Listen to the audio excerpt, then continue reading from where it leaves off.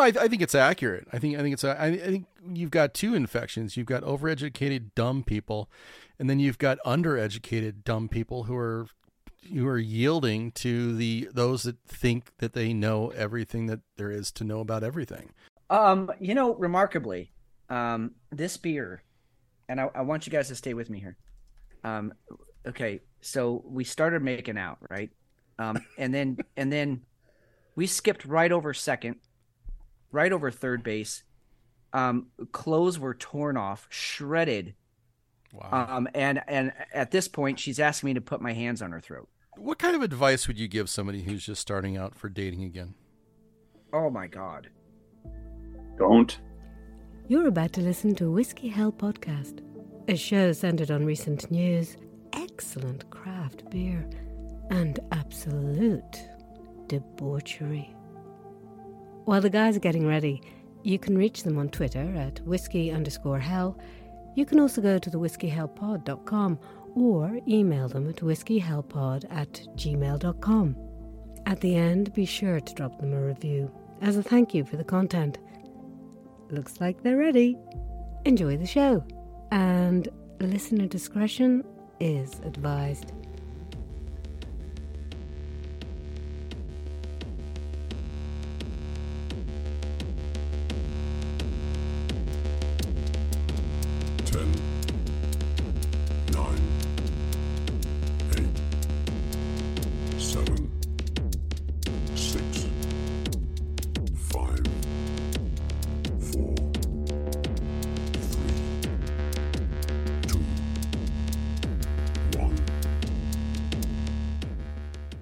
Saturday, May 20th, 8:06 p.m. in the evening. This is Whiskey Hell Podcast, your news week in review. Fitz, usually it's just you and I starting off the show, but we got this other guy in here. We need to talk about this. We do need to talk about this. Yeah, we pulled out the big guns tonight. Usually it's, McShane and I are we just pine away. We just wait for a glimpse, a whisper, a whisper of a Jefe. But tonight, the man, the myth, is with us all night. Jefe, how's it going? Pretty good. You guys getting the bullhorn tonight? Woo! Ooh, the full bull in the horns. Oh, yeah. Horn the bulls. Horny bull. That's what we're getting. A big horny bull. Yes. I like horny bulls. That's what I was going for. Perfect. How are you guys? Good. I mean, I'm good. It was a mixed week for me. I had some minor tragedies. I had some wins. I had some injuries, and I don't know. But as we say every week, we're still here. We're still kicking. Still ready to carve up the news and give everybody a good show. So I'm doing all right. What about you, McShane? How are you? I'm feeling pretty good. It was a fun week getting ready for Jefe's night. It really was. I'm excited. And the news wasn't too out of the ordinary this week. Yeah. But we've got some fun stuff in store, and I didn't break any bones this week. Didn't maim anybody. I got flipped off twice today. That was nice while I was driving. Nice. Yeah, sorry about that. Hey, no problem. I appreciate you keeping my head on a swivel. That was a good thing. Yeah, I'm good. If you listen, if you get through a week and you haven't been flipped off at least once, you're doing something wrong, folks. You're doing something wrong. That's very true. That's very, very true. Not here to make other people happy. No. All right. So, Fitz, let's go ahead and start off. What are you drinking? Well, once again, as promised, this is another one sent to me by our good friends at the Gray's Tap Room, Mike and Tabby. Once again, thank you both so much for everything that you sent my way. It's been really hard all week to not just dive in and just drink them all in one night. But I'm not an alcoholic, so I don't do those kinds of things. No. So you have self-control? Is that what you're saying? I have self-control. Plus, I have a ton of other beer in there. So anyway, this one is from Mile Wide Beer Company. They're another Louisville, Kentucky born and bred. This is called Golden Ticket, and it is their chocolate porter. And I love the reference to Charlie and the Chocolate Factory, the Golden Ticket. Just a very, very clever name for a chocolate beer. So well done. And again, this is so in my wheelhouse. I can't imagine not loving this beer just because, again, we love porters, we love stouts. And then you add in that chocolate, that savory. Oh, I love these beers. So without any further ado, let's wrap my lips around this bitch.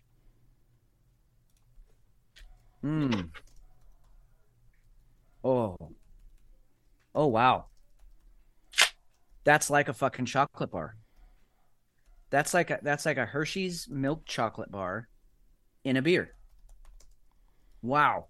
Amazing. This is only a 6.5er, so not a lot of booziness to it, but it'll still do the trick. Wow, that's good. I'm gonna guarantee they used real chocolate in this thing. I can't find it anywhere here on the can, but you cannot put in the fake stuff and get a taste like that. That is just fantastic. Yeah, it's a pretty simple can. So you remember Fate's candy bar milk stout? I do remember Fate. Yep. Would you say that's kind of in the same vein? Because that was a really chocolatey, very desserty beer. It was. This one's not as rich though. This one isn't quite as desserty. Okay. It's got a little bit of the bitterness, the bitter chocolate in there too. So it's like the Hershey's dark. That's what it is. It's like the Hershey's dark chocolate. Yeah. Okay. Okay. Still a milk chocolate, but wow, is that good? Nice. All right. Yeah, this one's definitely going to get a second date. Definitely a second date. All right. Yeah. All right. Yeah. Lucky bitch. We may get to third base here tonight. I don't know. We'll see. Well, tell us all about it. Mm-hmm. Jefe, what do you have over there?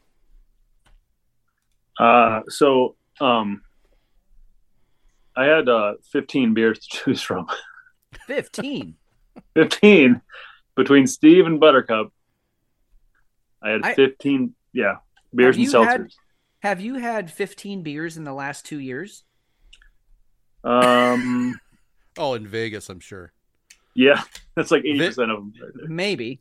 Yeah, Vegas notwithstanding. Yeah. Outside of Vegas, that's the way you want to go with that. Nope, I don't think so.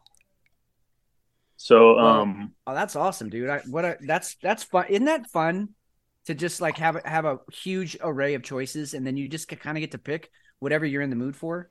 Yeah, and you know what? I got that. Who sent me the beers, Steve? Grace Taproom has some that they were going to be sending out.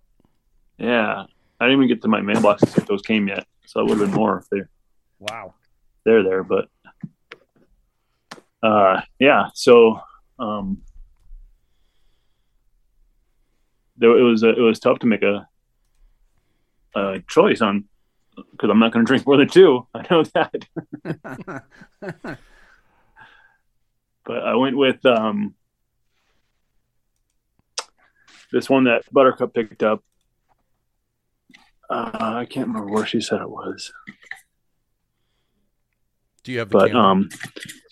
I do. It's a white mage, white ale.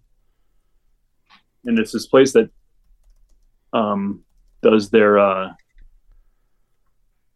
stuff in the style of like arcade games. Oh, fun. Yeah. So it's like the can's got it's like it looks 8-bit. Yeah, 8-bit. Yeah. And these guys they're over on the west side of town, like Glendale, Tolleson area, right? I think. Yeah, somewhere over there. So you guys can go to 8bitbrewingcompany.com if you guys want to check them out. Go ahead, Fitz.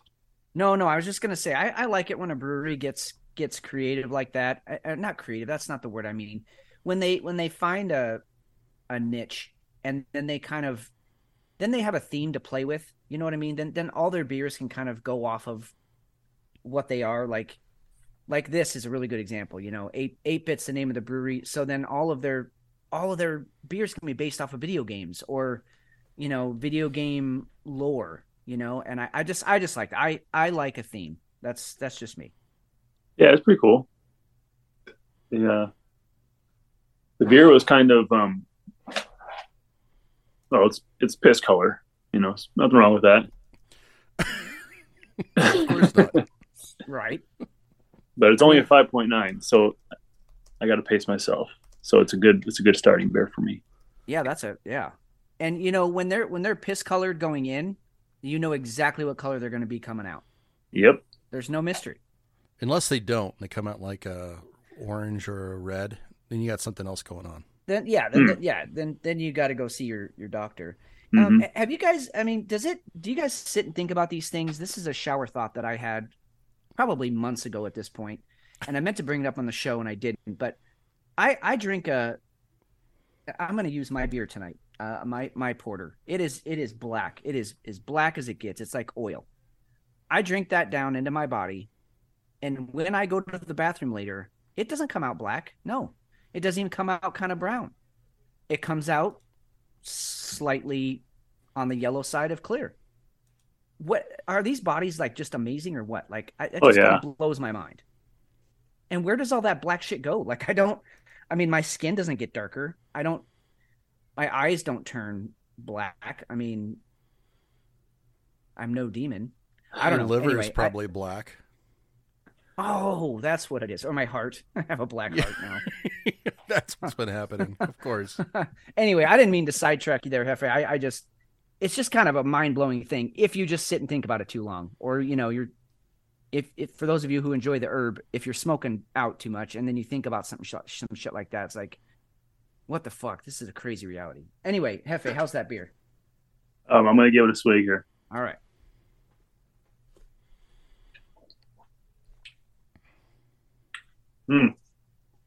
Tastes like beer. Wow, no shit. Jefe reporting. On the scene. Groundbreaking shit here. So let's see. White cocoa beans and grains of paradise are recognized as natural healing ingredients. Okay.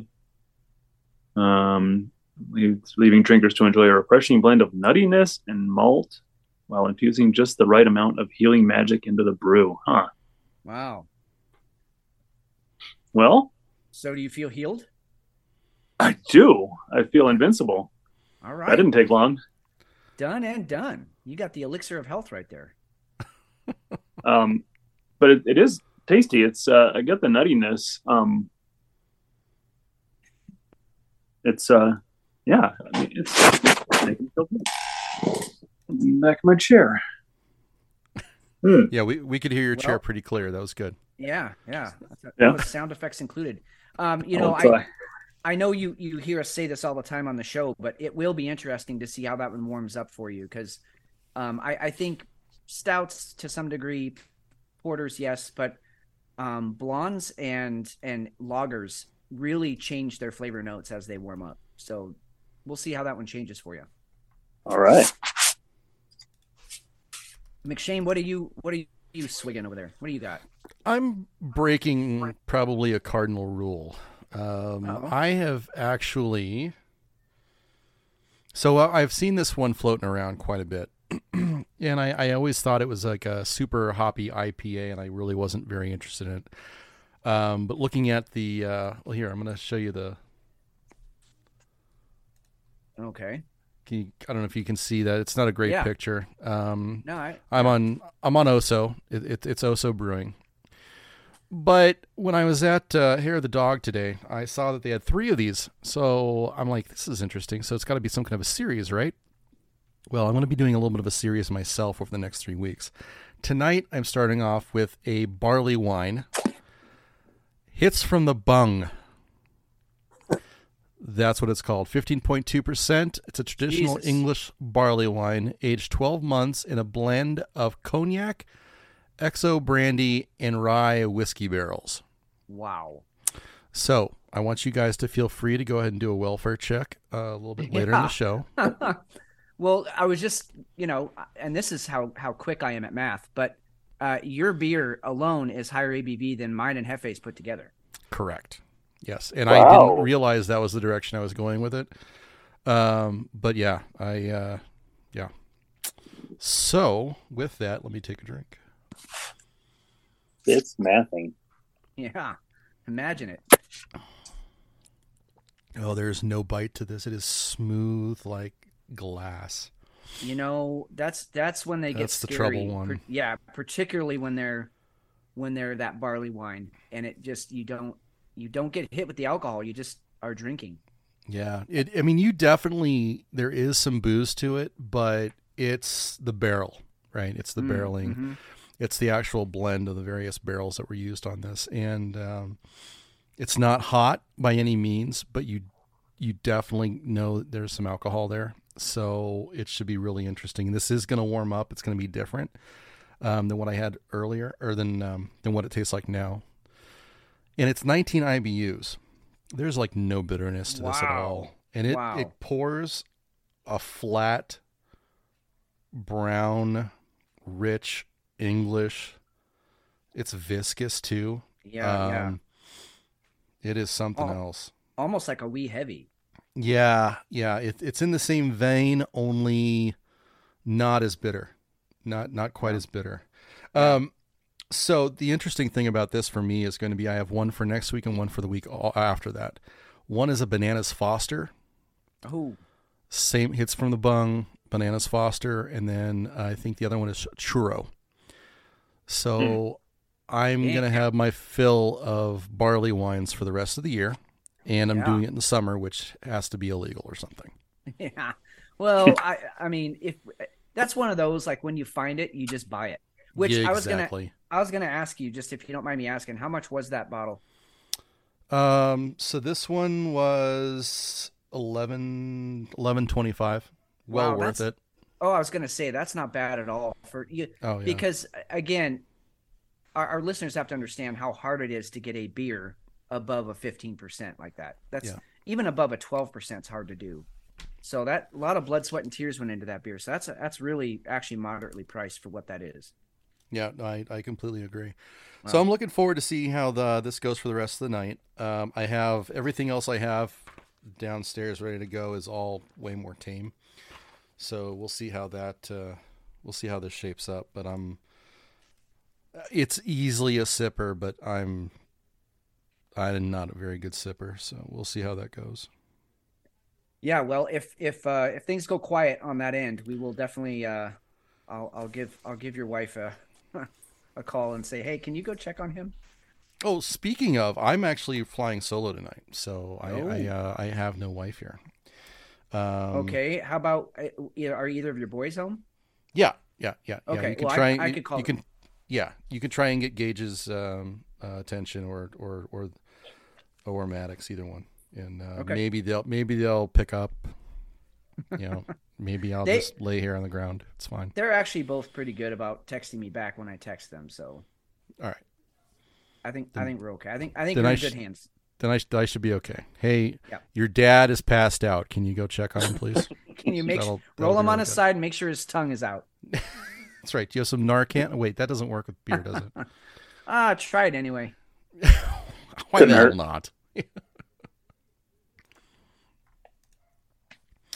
All right, so let's go ahead and get into some housekeeping this week. We had a interesting happening of a story, and it really, I guess, it's odd, right? Because you don't hear that Russia is building a city just for American conservatives very often, but it kind of spurred a conversation for us around: would you leave the country?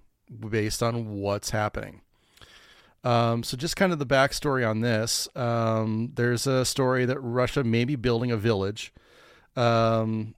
just for American conservatives. So this would be something to be able to house 200 to 250 families. They would have to pay their way to get there. It'll all be based on traditional values, which is obviously they're considering it. Restrictions in LGBTQ rights, very, very conservative type values that there's been conflicts with here in the country. But yeah, so they're nice enough to try and set up a city here. So thought it was it's basically Salt Lake City, Utah, but in Russia. Yeah. I think so. Sounds nice. Okay. I mean, yeah. So let's go to the poll, because I thought it was an interesting. The results were interesting, and more interesting than that was sort of the conversation that started around it. I think probably we all feel the same as a lot of the conversation that happened, but it was just it just the way it was organic and kind of came out was pretty cool. Yeah.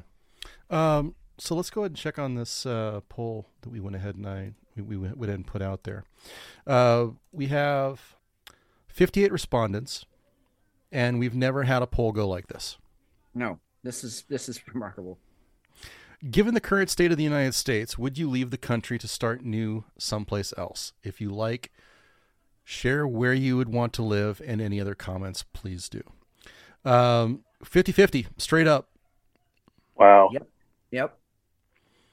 That's pretty cool. 29 and 29. That's, like you said, we've never had that before.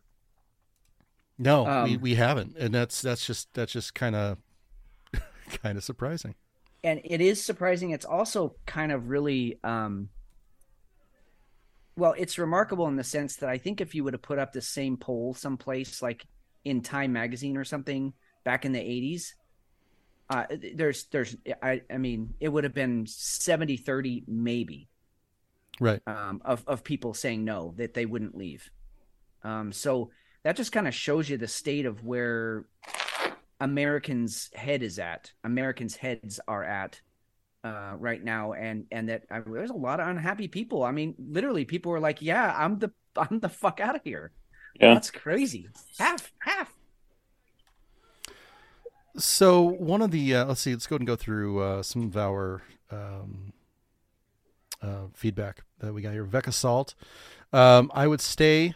Purchase 120 acres surrounded by mountains, unfracked, and create a self-sustaining community, farmland, animals, crops, doctor, chemist, pediatrician, functional store all on site with a giant electric fence that would zap anyone illegally on my property. I like where her head's at. That's yeah. Yep. I mean, she was like, "Yeah, I'm gonna have my shit out in the boonies, but I'm gonna have everything I might need and then keep everybody else out." That's pretty great. I had to say it, Pod. Our buddy, Aaron, I'm too stubborn to actually leave, but ideally I would love to have a couple hundred acres in the foothills of the mountains to build a small compound to allow a few people to form a small community and keep the mass morons away. I see a trend here. I was just going to say, I mean, that's the thing is like, even the people that want to stay don't want to be anywhere near the cities. Right. Yeah, they want to have nothing to do with it. Yep. Bold talk by Joe. The problem is that we don't know how bad other places are due to media bullshit. So it would be hard to choose. I was born in Mexico, but I would never go back. Life is different. If I had a choice, I would move my family to a farm in Ireland. Why Ireland? Why not? Why not? Why not, indeed. So thank you, Joe. Mrs. Darklenhide.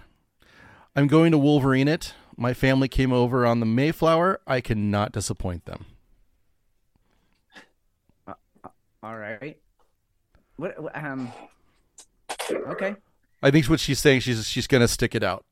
Yeah. No matter what happens. I mean, that's actually, if she's being honest there, that's pretty remarkable that she actually can trace her lineage back to the Mayflower. That's.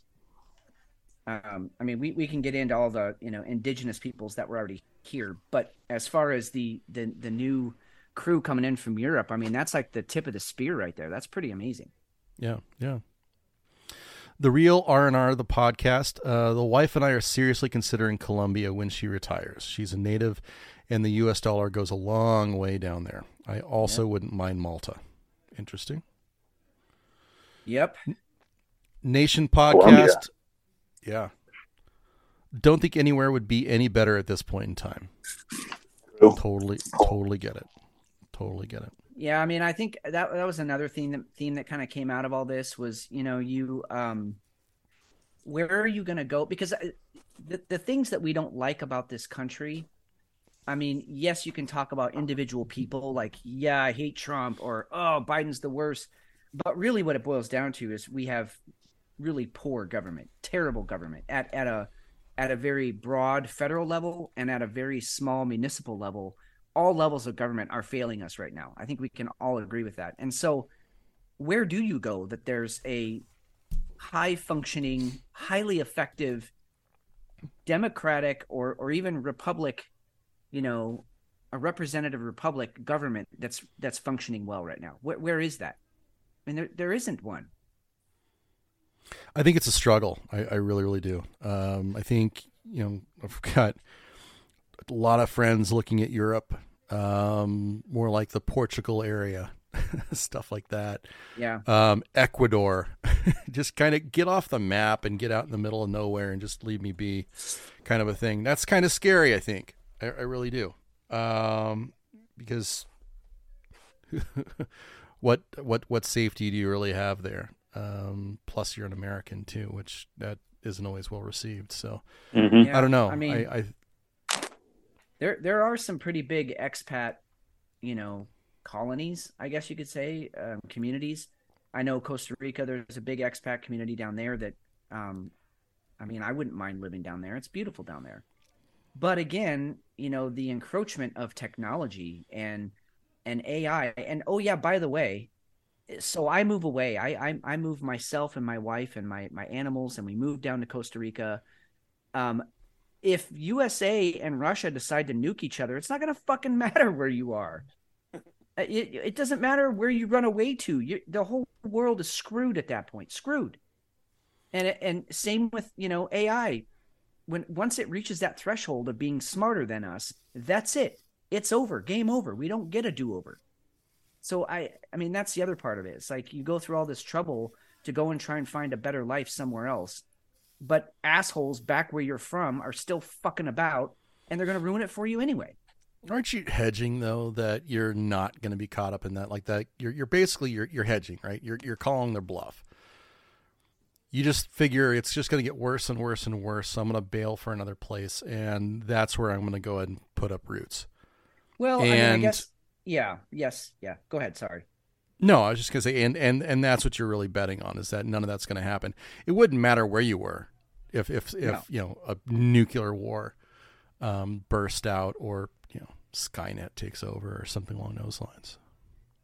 Yeah, and I guess really what you're buying is time, because I think eventually, the facial recognition software and all the algorithms and all that shit that's running our lives that we don't even know about right now, that's all gonna get to the jungles of Costa Rica at some point, but maybe not for years, right? And so you say, well, at least we'll have some 10 or 15 or 20 years of peace. Maybe not. I don't know. Yeah. I mean, I don't know. There's a real romantic sort of notion to it, to getting out of here. Also, I think I've shared with you guys, I don't want to die where I was born, so that was part of my big leap of faith up here to move up to Oregon. I just didn't want to die in Phoenix. And now I'm like, maybe I don't want to die in the country I was born in. Maybe I do want to live somewhere else, but it's a crapshoot. I mean, you're right, McShane. You're trying to hedge your bets, but really none of us know what's going to happen tomorrow, let alone in 10 years or 20 years. Well, I'll tell you one thing that's not working. Okay. Canadian anti-capitalist cafe with pay what you can model shutting down after 1 year. I kind of enjoyed this one, and I'm gonna actually dedicate my first beer to this because I enjoyed the shit out of this. You're gonna dedicate your first beer to some people losing. I am because it started a business and it sucked. It was stupid. Yeah, it was. Nobody's gonna pay what you can. No. All nobody's anyone gonna hears pay. All anyone hears is pay what you want. Yep. Right. I mean, here's the deal, right? You go walking into a place like this, and it's a cafe. So you order a coffee, and it's like, let's say, inflation, carry the ones. So it's like a $81 coffee, right? Right. Yeah, but if all I have is $1,000 bill, I'm not breaking that for that fucking coffee. I'm gonna be like, oh, I'm sorry, I don't have any money. Oh shit, I left my wallet in the car. Oh crap, I don't have any cash on me. I'll get you tomorrow. I mean, come on. Why did they think this was gonna work? That's okay. Well, they can't really say anything. Right. I can't pay anything today. I don't have my wallet. Yep. You made the rules. Right. You're the fucking idiot that made the rules. I'm just playing by them. Don't hate the player. Hate the game. The Anarchist in Toronto previously described itself as an anti-capitalist, anti-colonial cafe, shop, and radical community space on stolen land.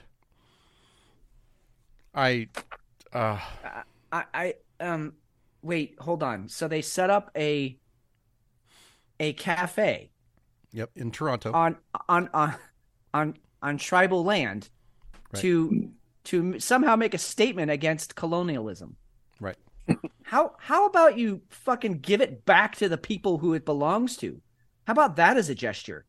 And oh, by the way, you guys can pay whatever you want for this. And if that's zero, fine, then just take it because it's yours. Well, it's been an amazing experience connecting with so many great community members, sparking desperately needed debate, raising the blood pressure of conservatives, that includes you, anarcho-capitalists, and libertarians, you evil, evil libertarians. I guess at least they took a shot. They obviously didn't take any, business classes or anything along those lines. Truly, trying to make any money is ridiculous if this is really the direction that you wanted to take it, if you're really completely anti-capitalist. Yeah, it's just absurd. And that's actually probably the most absurd article that we had from the week. Yeah, it is absurd. It's not clearly, it's not a viable business model. Again, I guess you're right. At least they took a chance. They unzipped their pants. They pulled their dick out, and everyone was like, "Ew, put it away. We don't want that." And so they took their shot. But I mean, come on, really? Did you really think it was going to work? People are just going to come in and give away their hard-earned money, especially with inflation and the way the economy's going. I mean, Canada's no better off than we are. In fact, I think their inflation rate is almost double ours right now. So that there's no way. That's just tell me what I owe you for what you're going to give me. And if I want to shop here, then I will. And if it's too much, if it's out of my price range, then I won't shop here. But don't just ask me to voluntarily pay you whatever I can. I mean, if you ask me what a coffee is worth, I'm going to tell you it's worth 50 cents. So fuck off. Exactly. Yeah. Uh-huh. Hey, you know what else sucks? Oh. I see a theme for tonight's show. What else sucks? Cleopatra. Queen Cleopatra sucks. Yeah. In every fucking really way. You know what's funny, McShane? If Jada Pinkett Smith had never opened her mouth, I wouldn't have even known this was out. Exactly. I never even knew they made a quote unquote documentary about Cleopatra. Netflix did, by the way. So yeah, I tried to make it. I tried to watch it because I don't want to sit here and talk shit about something that I haven't at least tried to be exposed to or try some kind of better understanding than just reading an article. It's not what I want to do. I didn't even look at any of the reviews for this before watching it. Good for you. I made it 21 minutes. Ugh. It is the absolute. You remember when you guys were back in third grade and VHS tapes first started coming around for science and history, geography, world history, exactly, right? Yeah. And they would have these really awful documentaries where they'd cut in between the person talking, and then they'd do some really cheesy acting, but then they'd go back to the person talking and just jog back and forth between the two. Yep. That's what this was. Oh. That's what this was. And once I got to the part where they made a point. They could have just left the movie with black actors and it wouldn't have mattered, right? It would not have mattered because these are just, they're acting. Okay, you're going to use black actors. Awesome. That's fine. But when you come in and they spent a good 2 or 3 minutes setting up the rest of the series and the whole point of them, they had to spell out why they were using black actors. And they were trying to say that Cleopatra was black, or significantly dark complected. We'll go ahead and we'll just put it that. And it was completely everything from there. Everything was so historically inaccurate, and I couldn't go any farther, and it just totally shut me down. If they couldn't get this part, which matters. Because she was actually of Greek descent. Yeah. Yeah, she's from Macedonia, man. She was a direct descendant of Ptolemy. And here's the sad part is, Macedonians, Greeks, they do have kind of a darker complexion as far as Caucasians go. They have that olive skin. There's a wide range of actors actresses that they could have picked for this in a really wide range of skin tones. I mean, she didn't have to be blonde hair, blue eyed. Clearly she wasn't that either, but they could have picked anybody, but they had to make a point of saying, no, she was black. She wasn't. And it's not even the color of her skin. It's her hair, the way they did her makeup, yep. Which I thought was odd. With the blue, shitty, sparkly eyeshadow that girls wear now, that wasn't around back then. The shiny stuff and the way they did her hair was very modern. The whole thing, you're trying really hard to convince us of something that just flat out isn't true. No. And she also had a British accent. So if we really want to get technical, she should have been speaking Greek and or Egyptian. So I've never seen a rating of 1 on IMDb before. And that's with 68,000 votes. Oh my God. Damn. That's bad. All right. So what did Jada Pinkett say about that? The reason she gave? Oh, it's white supremacy. Yeah, the reason that it's not doing well and that it's got such bad ratings is because of white supremacy. Damn. Well, I mean, first of all, she needs to go away. I'm not going to say what's actually on my mind, but the fact that we're giving her any credence and any screen time, any airtime at all is shocking to me because she's a terrible, terrible person. Awful. But then on top of it, shut the fuck up. You don't even know what you're talking about. You're talking out of your ass just because you want to make it a racial issue when it really isn't. When Netflix is dead wrong. Yeah. And it's more woke bullshit from Netflix. Mm-hmm. This is what they do. And it's just, that used to be such a great platform, an imaginative platform, a platform that took some risks and they were calculated risks. And they didn't try to cater to anybody. Right. But I just don't understand how they can hitch their wagon to this another woke effort that is just Well, I mean, I think again, we have such a culture out there. We got the whole, what is it, ESG rating, where companies are really trying to earn brownie points. Basically, is what it essentially what it comes down to. Brownie points, by being more woke than the other guy.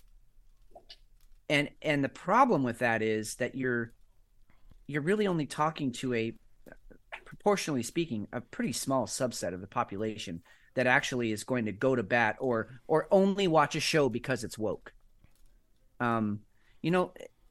We discussed this one other time, but if you just subtly just have a gay couple in a movie, that's great. I have no problem with that. It's awesome.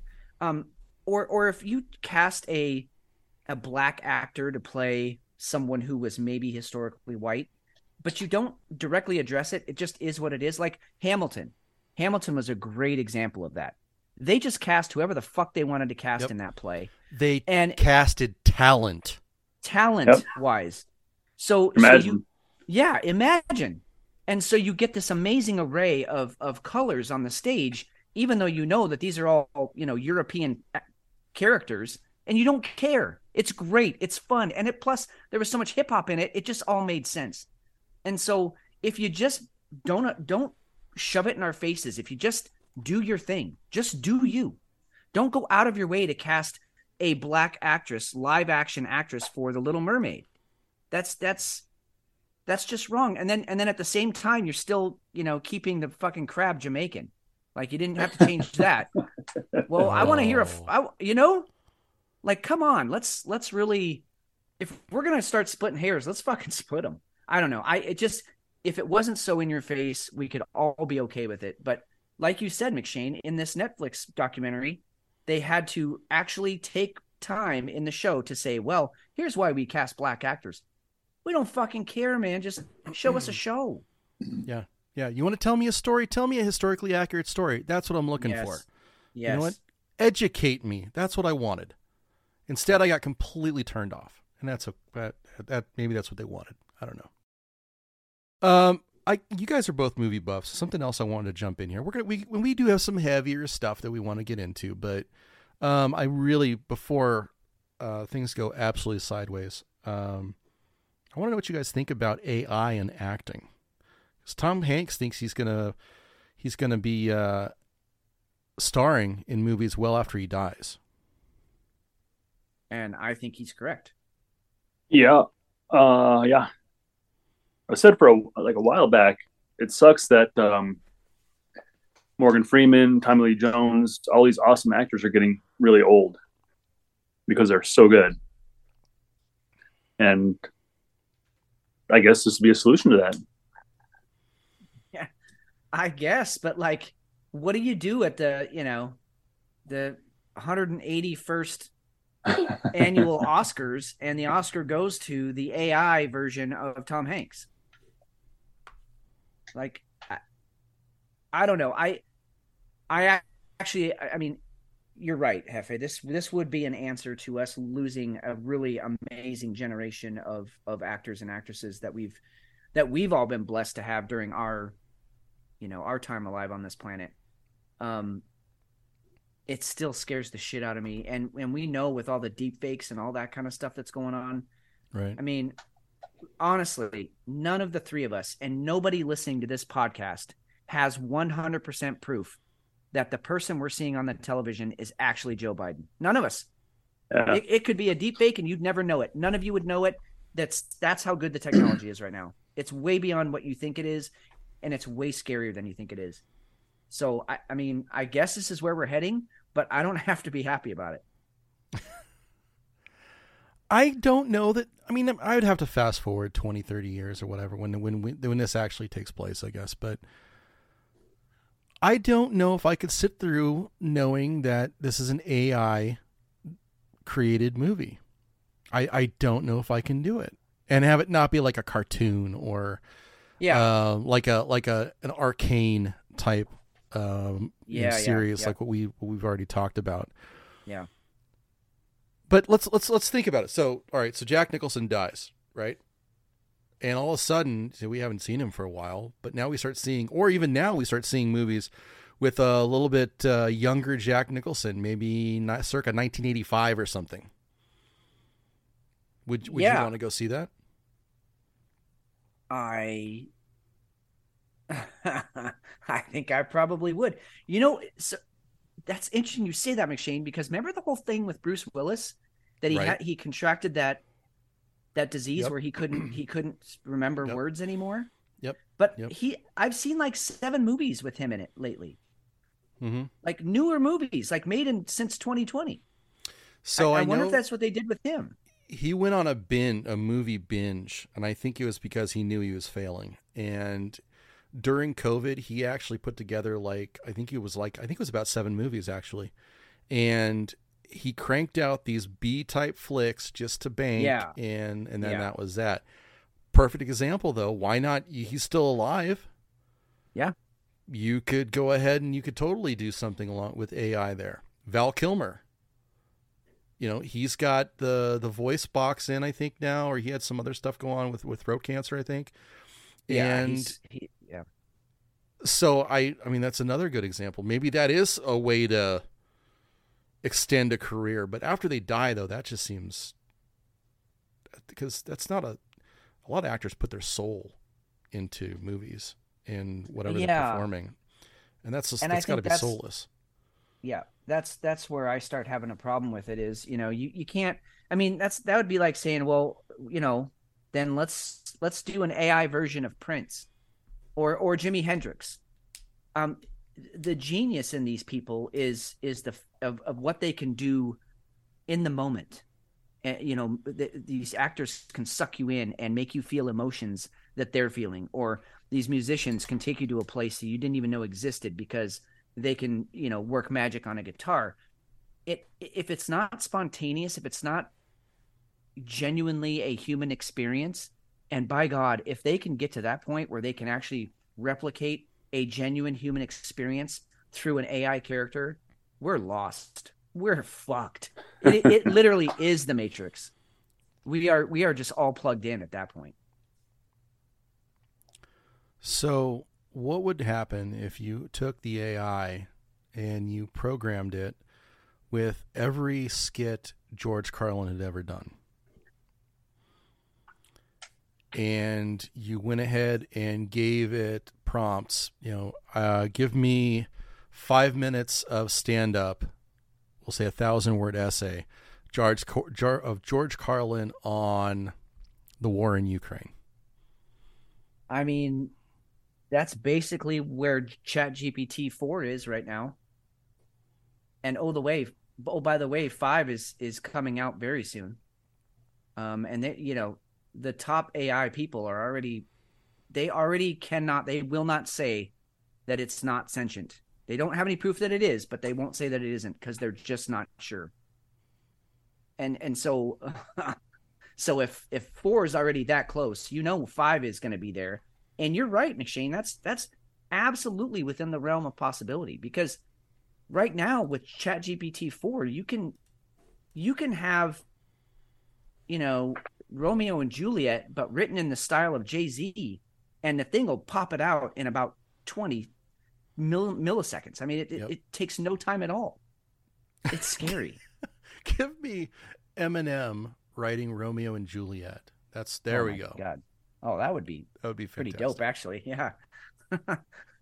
I'd listen to that or watch it or whatever. Anyway, this is where I get caught up, because I am fascinated by this shit. I mean, I've said on the past couple of shows, I've just been doing a deep dive on AI and stuff, and I'm fascinated by it. But it's like, I feel like that the blonde girl in the Friday the 13th movies. Like, I'm curious what's going on in that cabin, but it doesn't end well. As soon as she opens that door to the cabin, it's over. She's going to get split in half with an axe. And not from her head down. Nice. Do you remember that one, Jefe? Which one was that? She was doing a handstand or something, and he just comes in and just... Was it a girl? I thought it was a guy. Oh, it might have been. Either way, somebody got a bloody axe wound all the way down. Oof. Yeah. Anyway, I don't know. To get back to the article, I agree with Tom Hanks. I do think we will see that. And it's fascinatingly terrifying, I guess is the way I would sum it up. I don't know. All right. So we had some bigger subjects we wanted to get into. We kind of let off the show with some of our deep dives, which we don't get to those guys very often, but those were 3 poignant ones that I thought really would have kicked things off. Yeah, nicely, that was actually a great way to start the show. That was fun. So, Jefe, you get to pick where we're going next.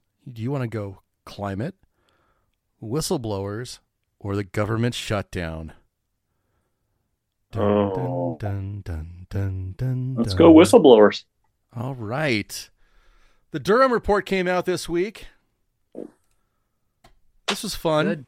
The Durham report. Yeah. This is another one, big shocker. And again, I think I don't know why I feel it's necessary, but I'm just going to say this before we dive into this. None of us are Trump fans in any way, shape, or form. It's our that's our disclaimer every week, but we have to keep coming back to it. It has to be because you just crazies out there go, oh, they must support Trump. We do not. We think he's as big a clown as the rest of you do. However, the Durham report came out.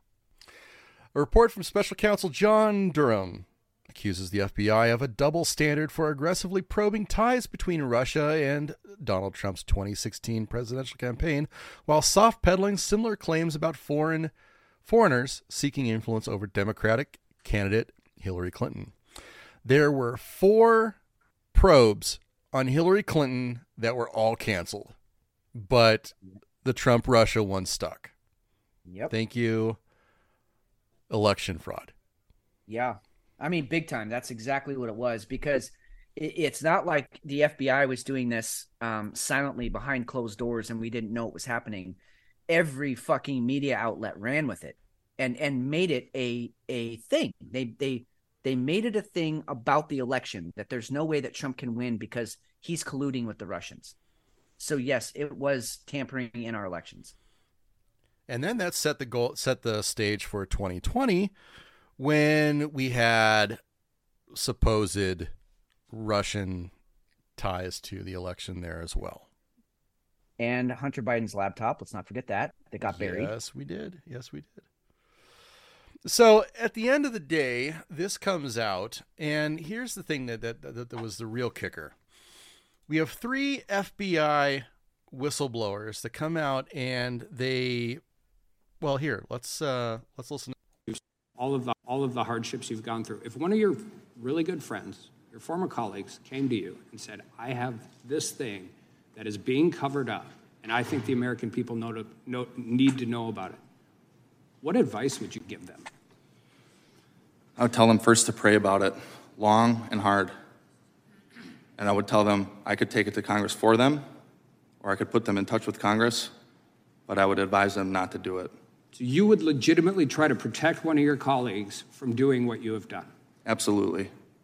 And how do you think that solves being able to shine light on corruption, weaponization, any kind of misconduct that exists with the American people? It doesn't solve it.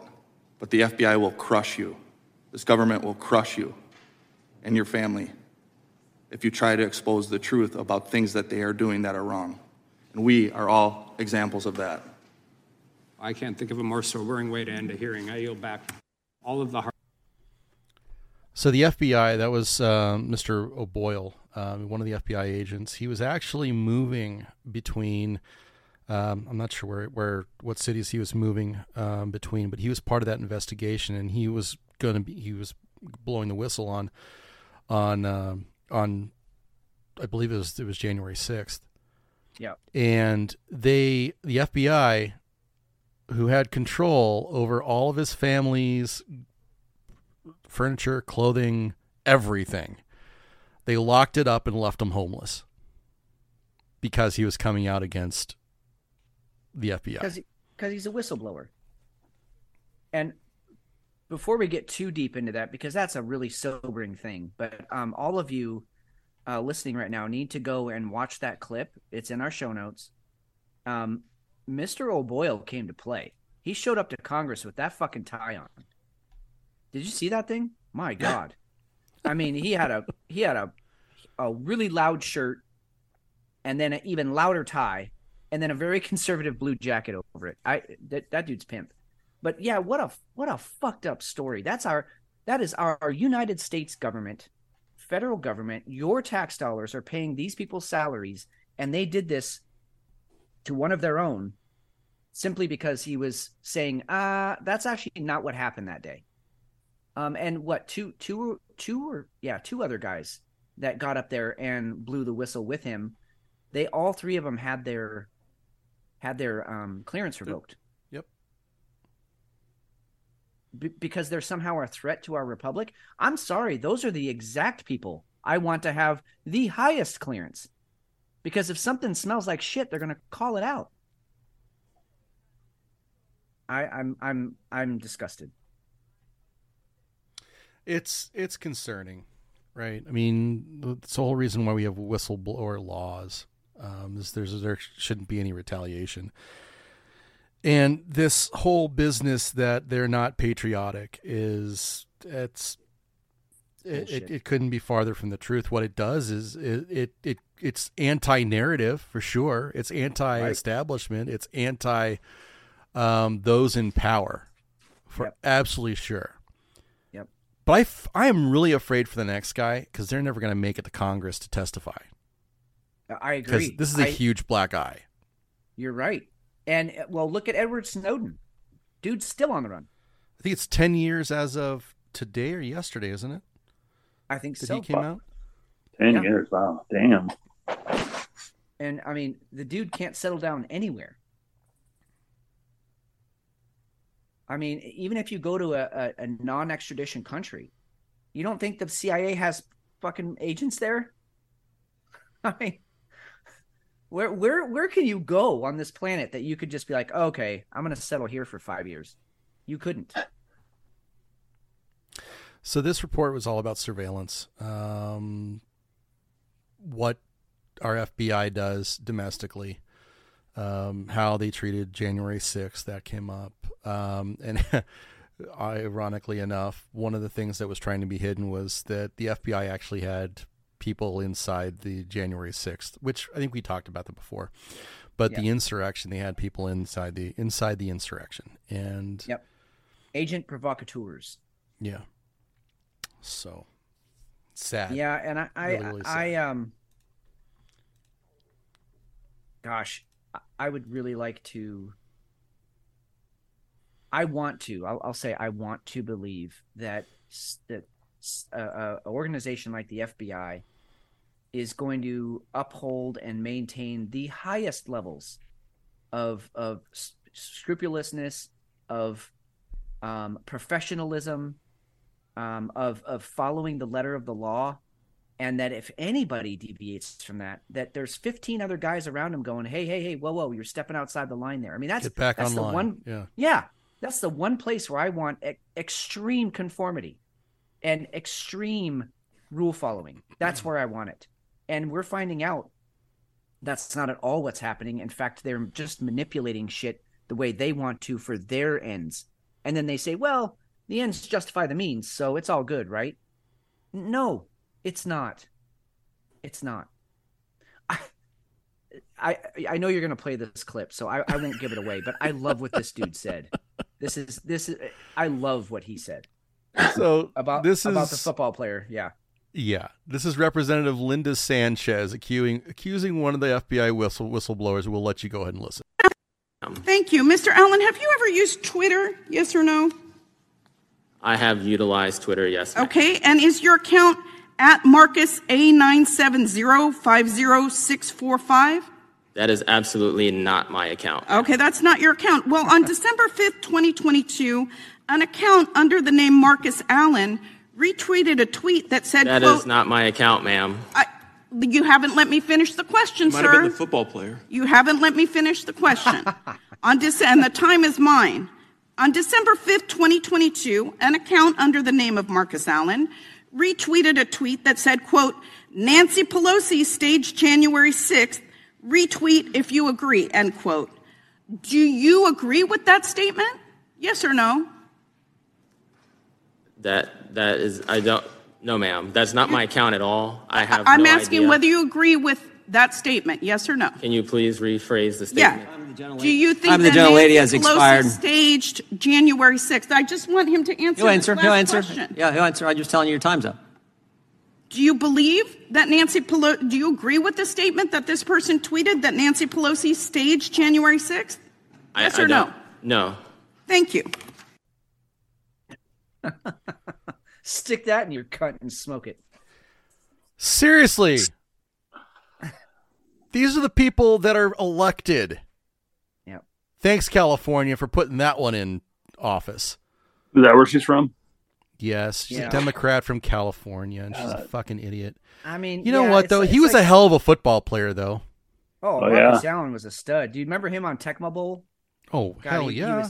He was fun to play with on Tecmo Bowl. Yeah, I like that was this Marcus Allen's comeback. He's like, that could be the football player. It's not me. Yeah. Oh man. So I heard a quote today. I actually wanted to, this is a perfect time to bring this up. I want to know what you both think about this. I cannot remember his name now. Fuck, I'm going to have to effort here, but he's running for Congress. His name is Chamath. Do you know who I mean, McShane? Well, the only Chamath I know is the no, I can't. He's a big time player on the stock market, and he's a VC capitalist. Chamath Palihapitiya or something like that. Yeah, that's different guy. I don't know. Maybe not, because I thought this guy was running for. Yeah, this is the guy, Chamath. God, I'm gonna butcher this. Palihapitiya.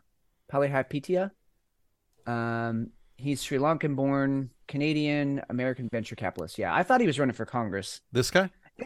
Anyway, yeah. Okay. Exactly.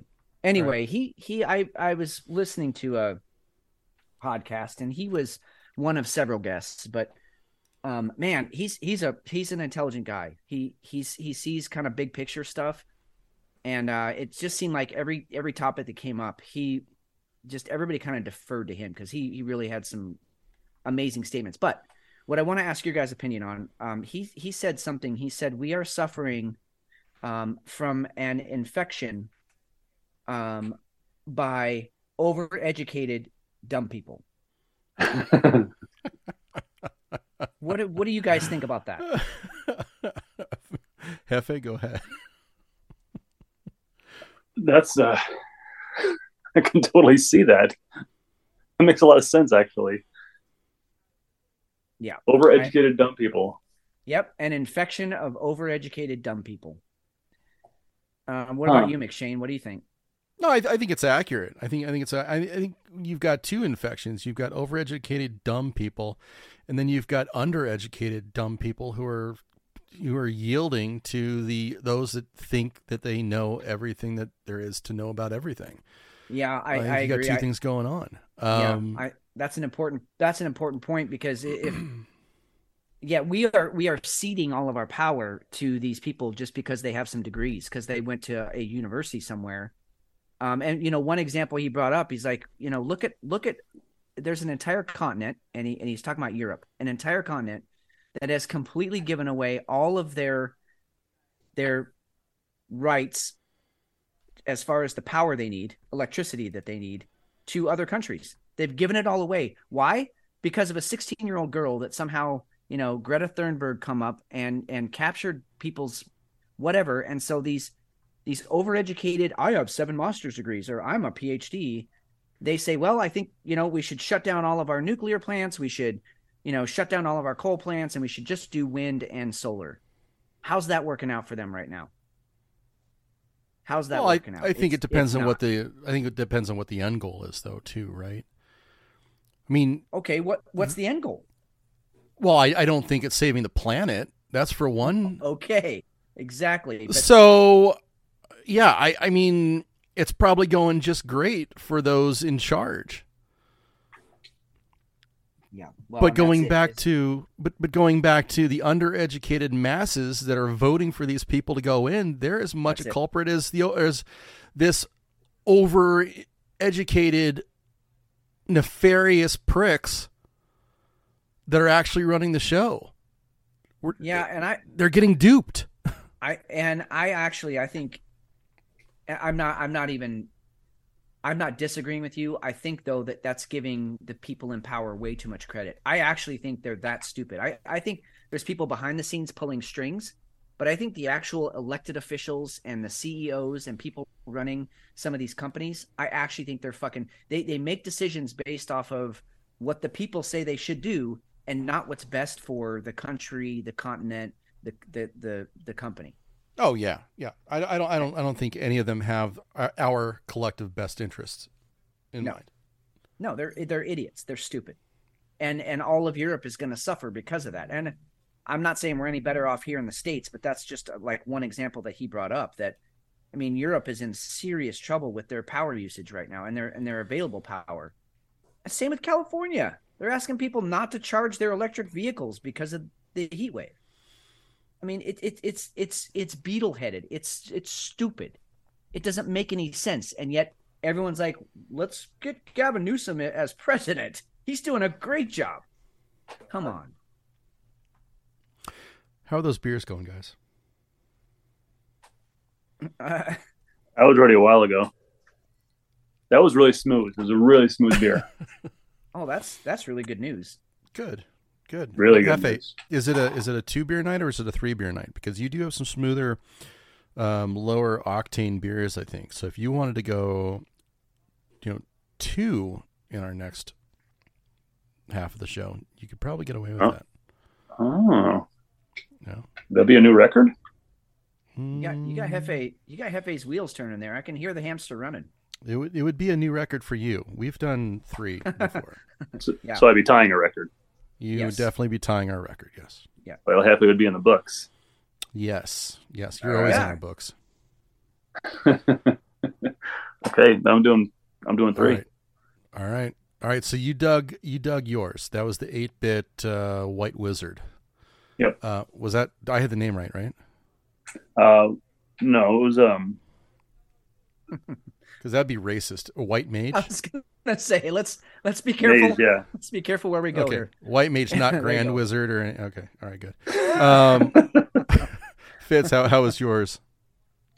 Remarkably, this beer, and I want you guys to stay with me here.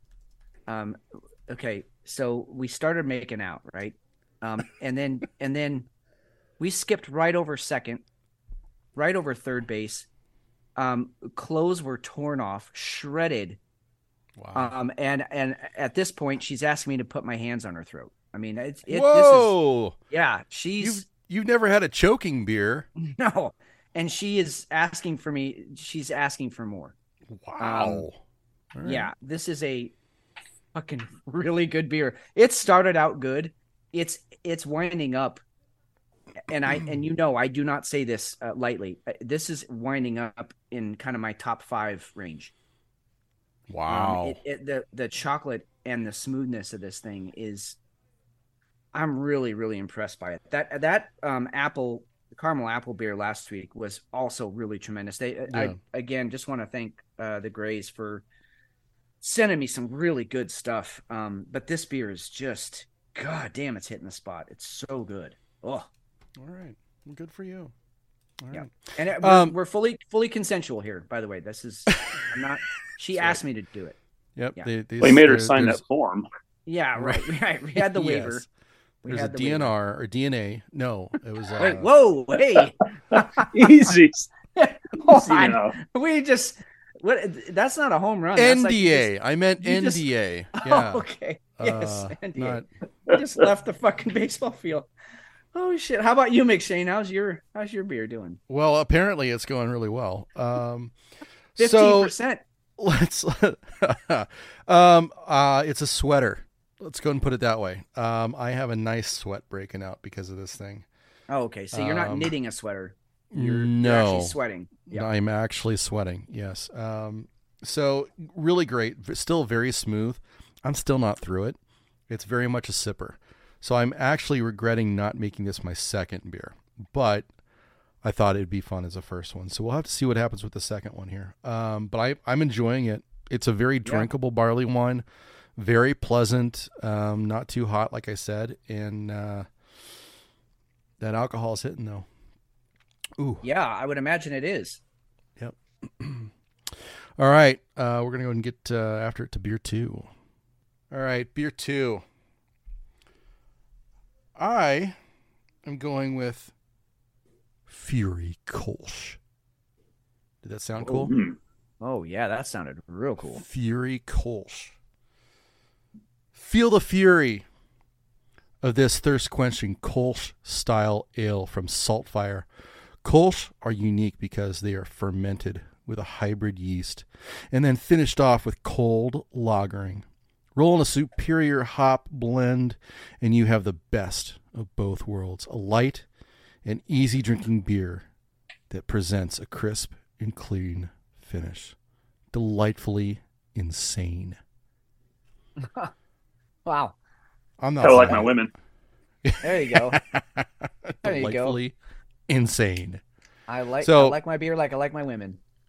It's a salt fire, so I know it's going to be a good beer. But I have never had a 6.2% Kolsch before. Oh my God, no, never. That's a little high ABV for something Totally. that should be very clean, very crisp, very easy. Yeah, they're usually in the 4s, maybe 5, maybe. Yeah, but low 5, 4.2 to 5.2, like Yeah. around there. Gorgeous beer, yellow. It's like a rich piss color. To borrow something from Jefe earlier. I believe they call that golden. It is a golden As piss in color. Yes, a golden it is. shower, like that. Yeah. Yes. It's our golden shower episode. Smells really Glad good. I'm here for it. Yeah, aren't you? Couldn't have done it without you, Jefe. All right. Oh. It's a Kolsch. Not as full features as I would have liked. I like my Kolsch's to have a little bit of a honey flavor or texture to them. That's not what I'm getting from this one. This one's actually a little on the bitter side. But if anybody out there is looking for a $4 Budweiser, that's in the area that this is. I'm actually kind of bummed by that. We'll have to see how it goes. Yeah, it's going to be an easy drinker, but yeah, not what I was looking for. Yeah, especially going from that amazing barley wine to Yeah, very, tough. very, very good call. Jefe, what do you have over there? I have. Well, I always hear you guys talking about your chocolate stouts and stuff like that. I've never had one that I know of. So I wanted to try this one. This is also from Buttercup. And it's a breakfast stout. Double chocolate coffee oatmeal. Ooh. So it sounds pretty good. Yeah, that sounds from meaty. It's from Founders. Oh, okay. Founders, Very nice. Founders, they're kind of up there on our list of like they just don't make bad beers. Yeah. Yeah, they're amazing. So is that a KBS? Yeah, that's what I was gonna ask. Don't know what that means. Well, on the beer itself, does it say KBS and then like double chocolate stout, something like that? No. Huh. Their KBS is kind of it's one of their better beers, and it's their Kentucky breakfast stout.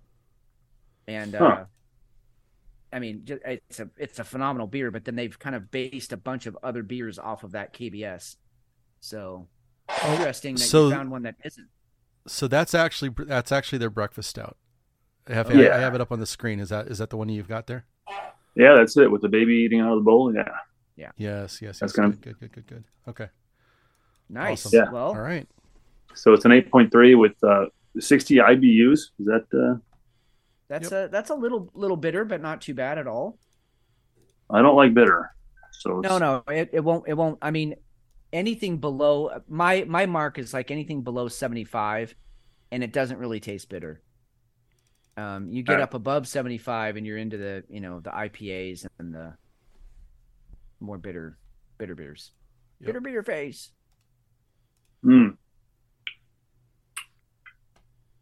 That's not my style. Oh no. Yeah. So what is it that's off-putting about it? Is it besides it not being your style? I mean, you think you knew it was a stout going in, but what was the most triggering about it? It's got a little bitterness to it. Okay. But I've never been a dark beer kind of guy. Okay. You guys were drinking Guinness, and I never was. But I don't know. All right, so this is going Not to be interesting terrible. to me. So, do you taste the chocolate? Do you taste the coffee? I taste some coffee. Okay. Yeah. It's not horrible. I'm not, it's just my personal preference. I'm sure it's a good beer. But yeah. I mean, I drink coffee, but I've never been a coffee beer kind of guy. Okay. But I'll stick to it. I'll see how this goes. Not scared. Do you get any of the chocolate in there? I didn't really get any chocolate. Let me try again. Hold on. How does it good. smell? Oh, and here's another question: are you drinking out of the bottle, or do you have a glass? Well, funny story. I wanted to get something like Fitz. You drink out of a Yeti, right? Yes, generally, yes, I do. So I was going to get something like that,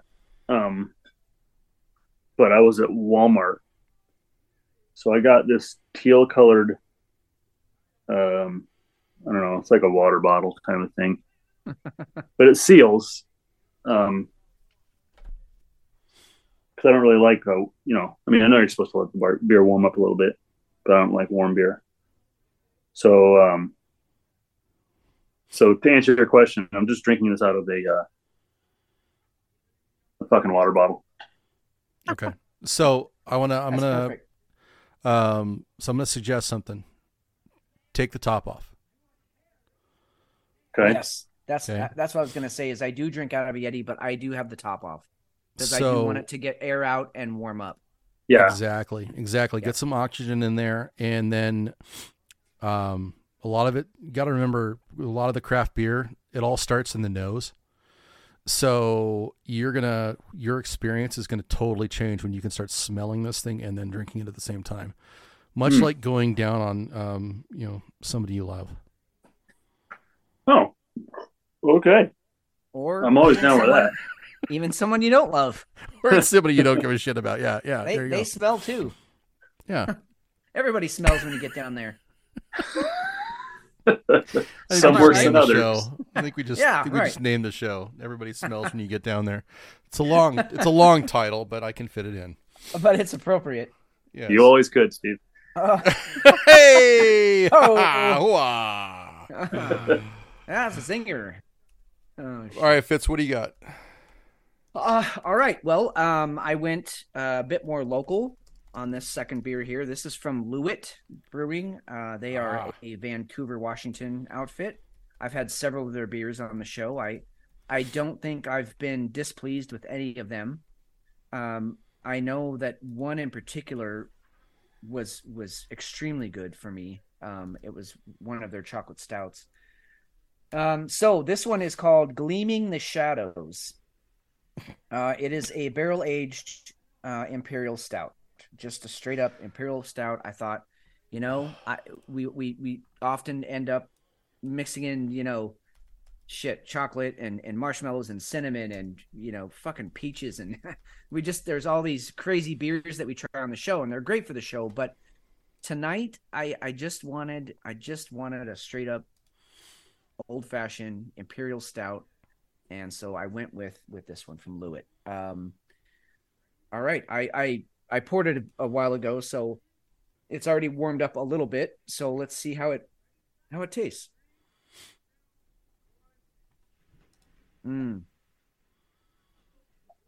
Wow. So this is a 9.7 ABV. Kind of boozy for what it is. I would, if you hadn't told me, or if I couldn't read on the can what the ABV was, I would have guessed 11% plus. Wow. So it's kind of boozy, but really I'm gonna guess oak barrel aged. I'm getting a lot of oakiness, a lot of sort of those earth tones. It's a lot of high notes in this beer though, for it being an imperial stout. Not there's a little bit of the earth there, but not those like warm, leathery flavors you sometimes get. So it's a dry. good beer. It's solid. It is. It's drier than I would have liked. It's hard to get to second base when she's just not wet. Well, you got to spend your time with her though. That's true. Sometimes you gotta rev the engine. You gotta pave the way. Well, right. Look what happened last time. I mean, we went straight from first base all the way to, Right. tighter. Right. Choking I mean, more. Yeah. I mean, and not every beer is going to be easy, right?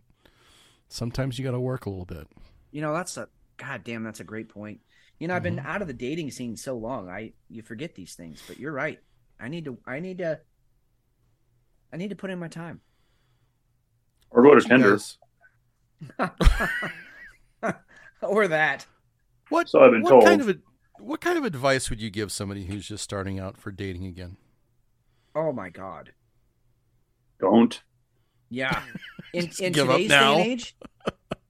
I mean, and I'm not making a qualitative or even quantitative judgment here. This is just kind of what it is. But all of the God, I guess I'll use the word. All of the power of the dating game has gone to the women. All of it. I mean, to the point where I can't imagine trying to date right now. I really can't.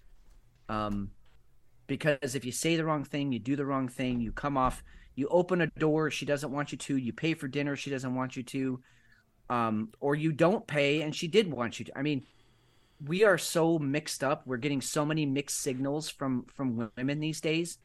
And society as a whole. That's what I mean. So it's a clusterfuck. And back in the day, I used to feel like, it was my job to do amazing things to win a woman over, to impress her with who I was as a person. That's not enough anymore. Women today want the guy that's, over 6'2", makes six figures, doesn't have an ex-wife or any kids. I mean, we've talked about that on the show before too. What they want is literally like 0.001% of the male population. I mean, there's not that many guys out there that fit your bill. And if you're not in that bill, they don't even look at you. So I don't know. Honestly, my advice would be exactly Jefe's. Just don't do it. Buy yourself a real doll. It's cheaper in the long run. And then you just get to live your life and go do your stuff when you want, dude. I don't know. That's a sad statement. I don't really mean that. Women are great. Women are amazing. And that's the thing is I feel like a lot of would-be possible connections, love connections, or just, and we've all had those girlfriends that we sort of grew on like a cancer. Like they didn't really like us at first, but then we just ended up winning them over. That's right. That doesn't happen anymore. Nobody likes a slow play. Nobody likes a slow play. It's swipe left or swipe right. Yeah. So I don't know. I would have zero advice. If I had sons right now, I don't know how you guys are doing it with sons. I mean, I would just be like, hey, you tell me how you're doing it, because I have no words of wisdom to give you. Now, once you're dating and you're trying to win her over and set up at least a girlfriend relationship with her, then I have some advice. But as far as winning her over in the beginning, I don't know. You know what we can warm up, though? The climate. Let's go to the climate, shall we? Yeah, let's. Once again. Fitz is pumped. Dun, dun, dun, dun, dun, dun, dun, dun, dun, dun, dun, dun, dun, dun, dun, dun, dun, dun, dun. Y'all ready for eating bugs? Hey! Oh, shit. CBS segment highlights how adding bugs to the food system could be a game changer to fight climate change. Unbelievable. They're gonna keep hammering this and hammering this and hammering this until everybody's eating crickets. Yeah, I mean, do you remember just recently how somebody was saying, "No, stop it. It's just a conspiracy theory that the rich elite want us to eat bugs. That's not really happening." And then CBS comes out with this segment. I mean, literally 2 weeks or 3 weeks after that, they were like, "Come on, that's not really happening. You're ridiculous." And then boom, mainstream media is like, "Hold my beer." I got this. It really is crazy. Did you know that for the world, 1.2 trillion insects are raised on farms each year? 1.2 trillion. I don't know really how they counted that, but that's the estimated up to 1.2 trillion insects are raised each year. Okay. And I know other cultures, other parts of the world, insects are like part of the street fair. It's part of their culture that's what they eat. But we weren't raised that way. And I won't ever, I don't think, now who knows, extreme starvation or whatever, who knows, but I will never actively go out and seek insects to eat. I mean, that's just not where my mindset is. I have a certain palate. It's been brought up on, not even Western food, but just a wide variety of ways to cook beef, chicken, turkey, and even tofu. But bugs, I just don't know if I can go there. So have either of you seen the shift in narratives, though? There's two pieces that I found that were interesting. One, you're starting to see memes about how people will shun bugs above the water, but we're totally fine with crustaceans, crabs, that's true, shrimp, lobster. Yep. We're totally fine with things like that. That I found was very interesting. That's been going on, at least from what I've seen, for the last 2 weeks. The other thing is, the other piece that they're starting to put in there is that, well, we just really want to get the bugs up so we can go ahead and turn that in the feed for, like the cattle and things, so that we're not producing, wheat, grain for cattle to eat. We want them to be going and eating the protein and eating these bug-based feeds. And I guess if I'm one step removed from the bugs, like if the steak I'm eating ate bugs, I guess I'd be okay with that. I don't know. But, any little difference in what, a cattle is eating, for instance, can change how it tastes. Yeah. And so I don't even know that would be acceptable unless they just slowly introduced it and you just didn't you didn't catch the change of flavor in your steak or your hamburger. I don't know. It just seems so, well, I'll say it how I was going to say it, but I even thinking about how I was going to say it, maybe I don't mean it this way, but it seems like they're treating us like less than human. But the caveat to that is, I know that there are people and cultures around that, that's their diet. They eat bugs anyway. So I'm not saying that those people are less than human. Not at all. I'm just saying that's what it feels like to us who grew up with, with real meat, with real burgers and steaks. And then to say, well, you don't get that anymore because it's, somehow destroying the climate, which there's still no actual proof of that. And so now you have to eat these insects, these creatures. I don't know. And that's interesting what you brought up about the lobster and crab. And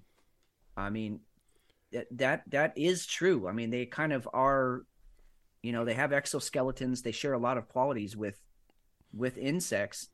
The problem is they're also delicious. Like, well, they're not bugs though. No, they're not. It's a stupid meme, but the interesting thing to me was that, okay, let's go ahead and get a meme out there, and yeah, they look kind of like bugs. Let's go ahead and let's just go ahead and make everybody comfortable with it, because we'll put a nice meme out there, and then we'll make everybody feel silly for shunning crickets and roaches and mealworms and stuff like that. That's all I was saying with the meme that's going around. No, I hear that too. And I think in the, the zoological family tree, shrimp and lobsters are definitely closer to insects than they are to, say, elephants or cattle. Well, sure. But they're not the same. No. And they are delicious. Children's Health Defense, New York, to track residents' food purchases and place caps on meat served by public institutions. And you know what they're going to replace that meat with? Bugs. Yep. What the Good fuck? God. So, yeah, this is, again, Mayor Adams, the vegan who eats fish, is willing to go ahead and start tracking the carbon footprint of households' food consumption and putting caps on how much red meat can be served in public institutions as part of a sweeping initiative to achieve a 33% reduction in carbon emissions from food by 2030. If you have kids going to school, you get Vegan Fridays. Congratulations.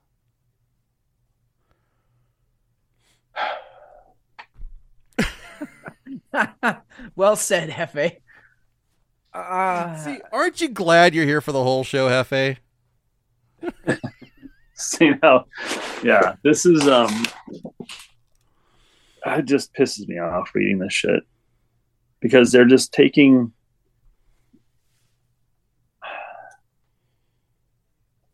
their own idea. I don't know. They're just taking this shit and running with it, and they're just making new rules along the way as they go, in the name of what they said in the first place. It's just they're overeducated dumb people. Yeah. Yes. And they get to rest on the fact that I have a degree, so I get to say what's right. And really, but what you're saying is fucking dumb. It has no common sense to it. Mm-hmm. You know, degree or not.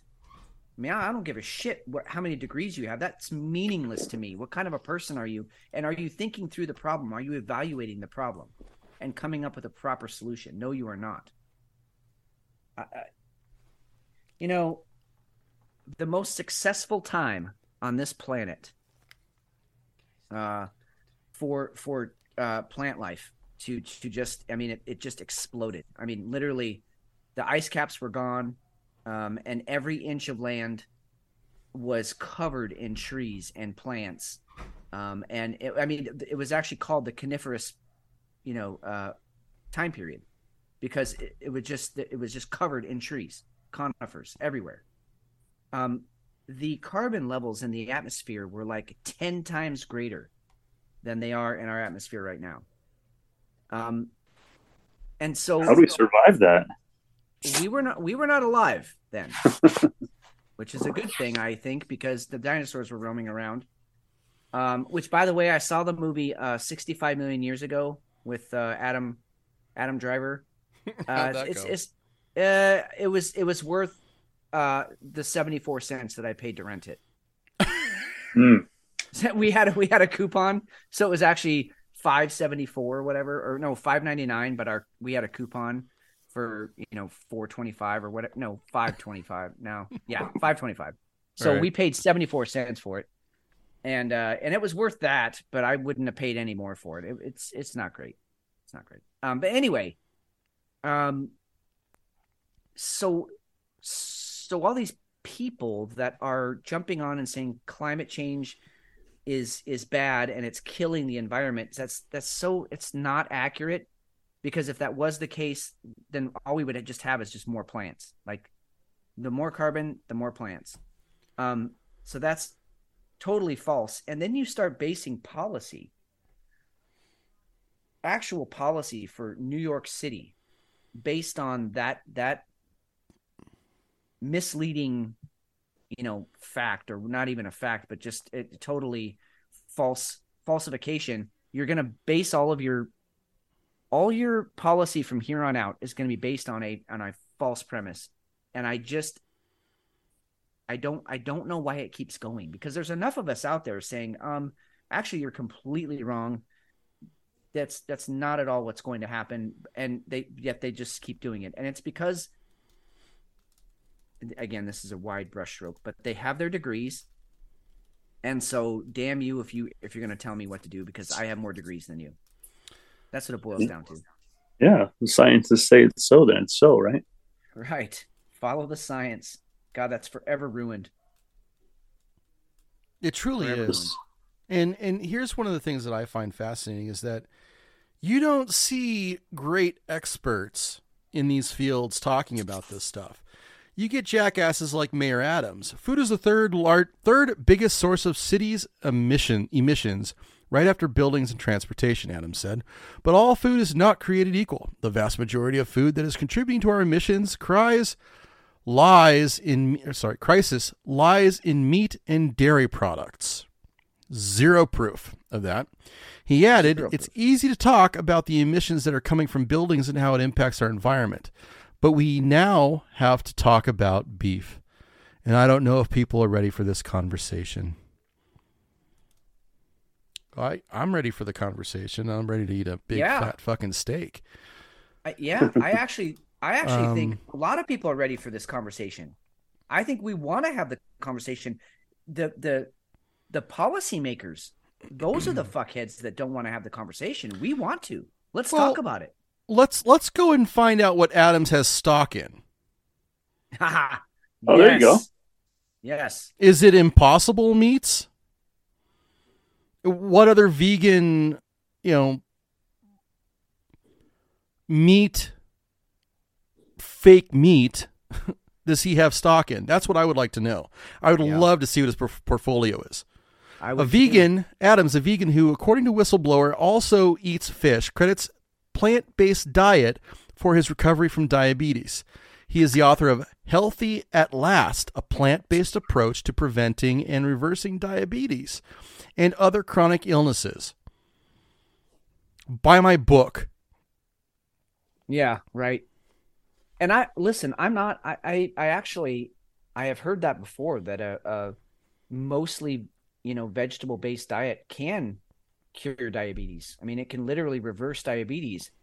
But that's because you're cutting out all the sugars and all the carbs and shit. If you're going from eating Twinkies every fucking day. Right, exactly. And you're eating McDonald's every fucking day. Yep.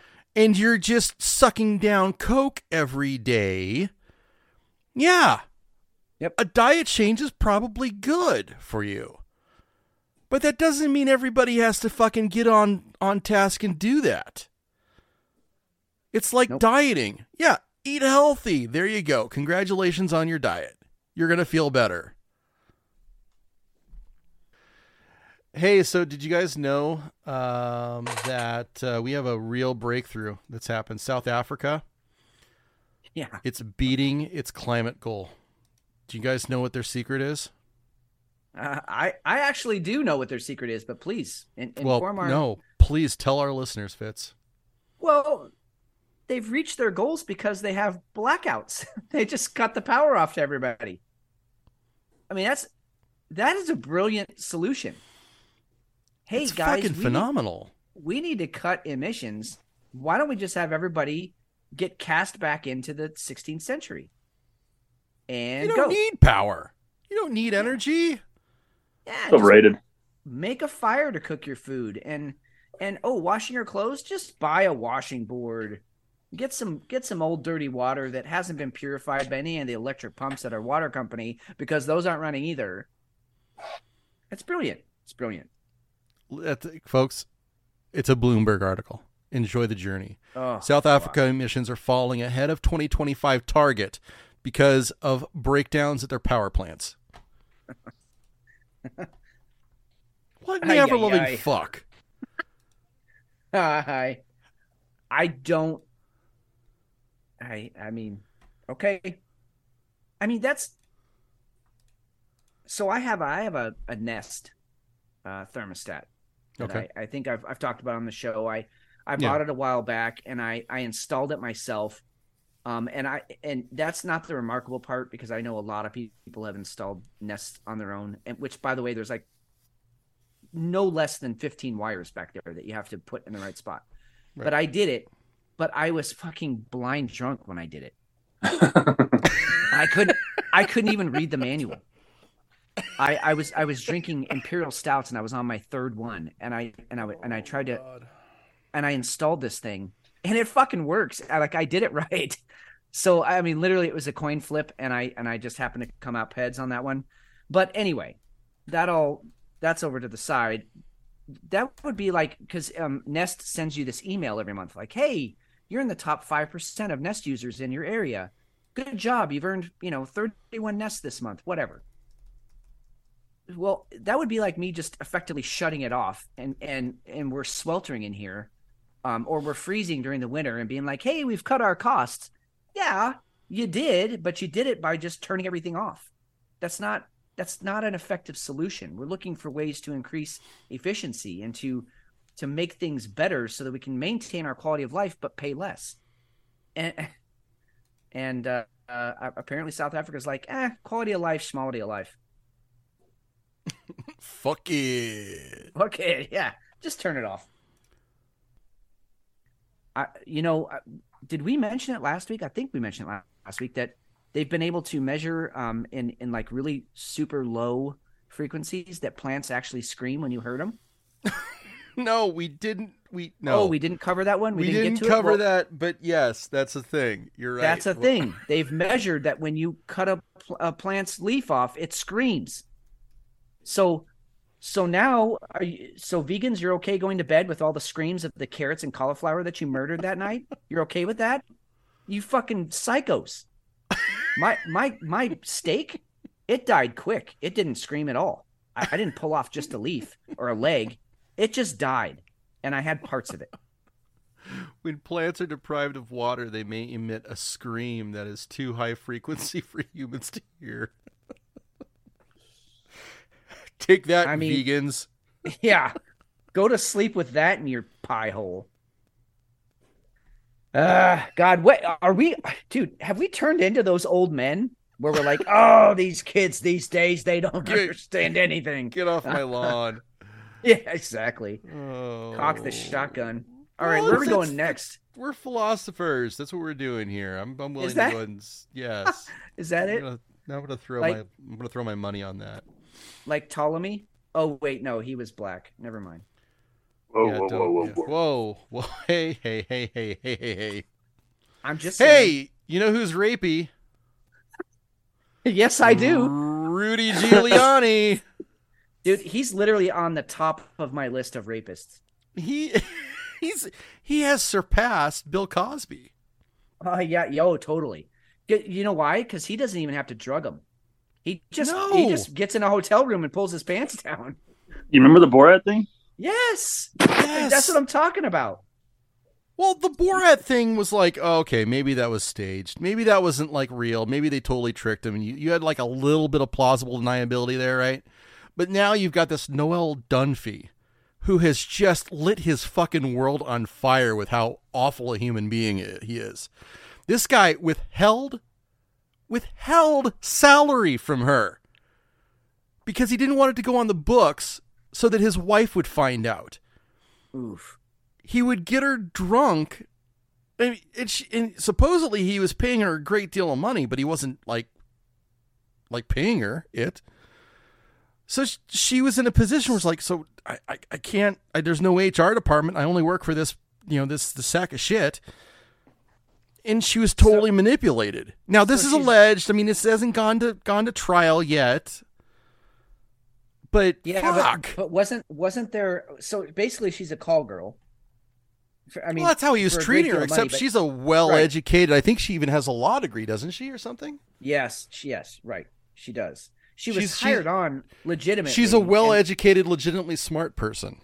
Yeah, but in this article, there's other people have stepped forward now. So she's not alone. Other women in his office. I mean, all kinds of weird shit he was doing. Just reaching up their skirts, unsolicited, reach up the skirt, lewd comments. The naked Zoom meetings are a big, indicator, right? Yes, please elaborate on that. He would set up Zoom meetings when they weren't in the same city, where he would ask her to get naked so they can discuss whatever's on his agenda for the day. What? Yes. Hey, this guy, America's mayor, is America's biggest piece of shit right now. And we've had a lot of pieces of shit. Oh, yeah. Hey, just so you guys know, I'm completely nude right now. Well, I expected you to not be wearing pants, but totally nude. That's solid. How else are you going to get down to business if if your dick isn't hanging out, if your tits aren't hanging out? I completely agree. How can you even discuss the important issues if anything is covered? Jesus Christ. Seriously, this fucking guy needs to this is where you see something like that, and this is where when people say, well, there's old white guy privilege, I'm kind of like, yeah, you're right, there is, because of this fucking asshole. Like, he does not represent all of us, but he does definitely represent a subset of our culture that gets away with whatever the fuck they want, and they all need to burn, all of them. Well, you know what, Fitz?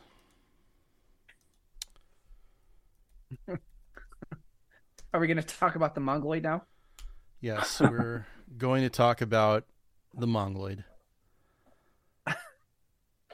Can we discuss John Fetterman representing in shorts, in a hoodie and basketball shorts? Way to go, Pennsylvania. I mean, I know you had Dr. Oz to go up against him, but Jesus. But Oz at least wore a suit. Yeah, and he was a chucklehead. But this is fucking insane. How do you show up to a press conference in a fucking hoodie I and don't know. Basketball shorts? Jefe, you have one job. That was creepy. You have one job where you have to show up in uniform every night for sure, and then you have another job where it's a little bit looser, right? Yeah. So would it be acceptable for you to just show up in a hoodie and shorts every day to that more casual job? Actually, I might get by with that. Okay, just to be clear, are you a senator or a congressman? I was just gonna say, does this job involve you getting on television? No. Are you representing like millions of people? Nope. Are you making policy decisions? Absolutely not. Actually, I did make the decision to wear shorts because they were enforcing pants. This is like, I don't know, 25 years ago. And I was like, no, I'm not going to wear pants. And I wore shorts ever since. Rebel. Oh, yeah. I love it. Dude, that would be you're in and out of the car. It's hot. Oh, yeah. You're in Phoenix. That would be hard to wear pants. Yeah, fuck that. It just floors me. I mean, you think about, again, I'm going to admit my romantic sort of infatuation with JFK, but JFK, when he was a senator, and really anybody from that time frame, they wore suits when they went out on the boat for the weekend. Like, they weren't even, they weren't even at Congress and they were in suits, because they gave a shit about their appearance. They gave a shit about the air that they were putting out there, their image. That, look, if you want to, I'm going to take myself seriously, so I want you to take me seriously. That was the message. That's what it was all about. Yeah. This fucking guy shows up. How can you take him seriously in a hoodie and shorts? It's a disgrace. That's our governing body. And you're showing up like you just woke up from a Saturday nap. Yeah. It's disgusting. Just rolled out of bed. Yep. I've rolled out of bed and put on a suit. Better. And tie. Yeah, exactly. Hungover as fuck. Yep. And still look more professional than this motherfucker. Yep. Unbelievable. Yeah, so, I mean, here, my toast goes out to all those voters in Pennsylvania who did not vote for this fucking idiot. I want to say a shout out to the ones that didn't vote for either one of these fucking guys, because Dr. Oz can suck a dick. Well, all right. Fair enough. That was, so we're at the point in our political system here where, and again, we've talked about this, but you're literally having to choose between the lesser of two really bad people. You have no choices. Yeah. I mean, the choice is really bad, really, really bad, or worse. And you're like, well, I guess I'll go with really, really bad. Because at least there's a little bit of hope there that maybe they'll do something worth a shit. And you're thinking maybe next time we'll have a better choice, but you never do. No, it just gets worse. Just gets worse. But you know what? You know how the government makes up for that? God damn, I can't believe you're going here. Oh, yes, I am. State Department offers counseling to misgendered employees triggered by email pronoun debacle. The State Department will offer counseling to any employee who feels hurt or upset by a system-wide email glitch that temporarily assigned random and often incorrect gender pronouns to staff. First of all, how does that glitch happen? Well, what the fuck? Did you turn it over to the AI and the AI said, yep, you're a dude. Maybe? You're a dude. You've got a vagina now. You don't have a vagina, but you're still female. I mean, what the fuck? And you know, all it was in the from line, like, who is this email from? It was misgendering them in the from line. So instead of she, her, his, or he, him, his, it went to they, them, or it did the wrong one. I would have laughed my ass off if something like that happened at work. I am to the point where I will throw a fucking fit, go to the EEOC, and enjoy dragging my company through the mud if they did something like this, just because I can at this point. Jesus Christ, dude. This is where we're at. The pronouns were randomly... Go ahead. No, I was just going to say, if I got an email from you, McShane, and in the from line it was like from her, I would laugh my ass off. That would be the funniest thing ever. But instead, these people are they're having nervous breakdowns. They need counseling. Well, this is how our government is. They're just fucking cowards. Okay, you fucked up. You say you fucked up, and let's move on. Yep. How many other things has our government done to its employees that we haven't offered any kind of mental health on? Oh my good God. But this is what we're going to go ahead and do? Really? Let's not forget about, government shutdowns or anything like that, where we went ahead and, kicked people out of their office so you can't work now, and you're going to go on administrative leave. Exactly. Yeah. But we're not going to say anything about that. But we're going to make sure that if we called you or her on an accident because it was a software glitch, well, hey, you know what? We're going to go ahead and pay for your counseling. I would take the counseling and enjoy the fuck out of my free time. When you schedule this is at like noon on a Friday. Absolutely. And then you take the rest of the day off because of the trauma of talking about it. I am taking FMLA. Yeah.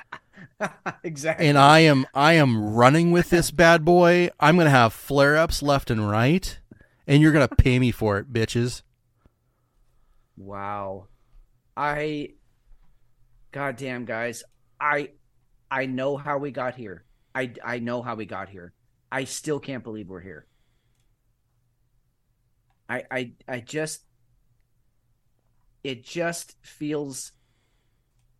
It feels like it's not real. Like you're just fucking with me. You're just joking, but it's real.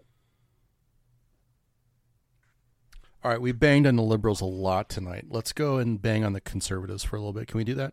Yeah, what was this? Republicans are literally planning to evict liberals from red states at gunpoint. Kansas Reflector. Church and state, Republicans reveal in divine plan to turn Kansas into conservative sanctuary. Week-long series to examine influence of religious beliefs on on policy decisions at the State House. So they want to kick liberals the fuck out. And I mean, they're talking about.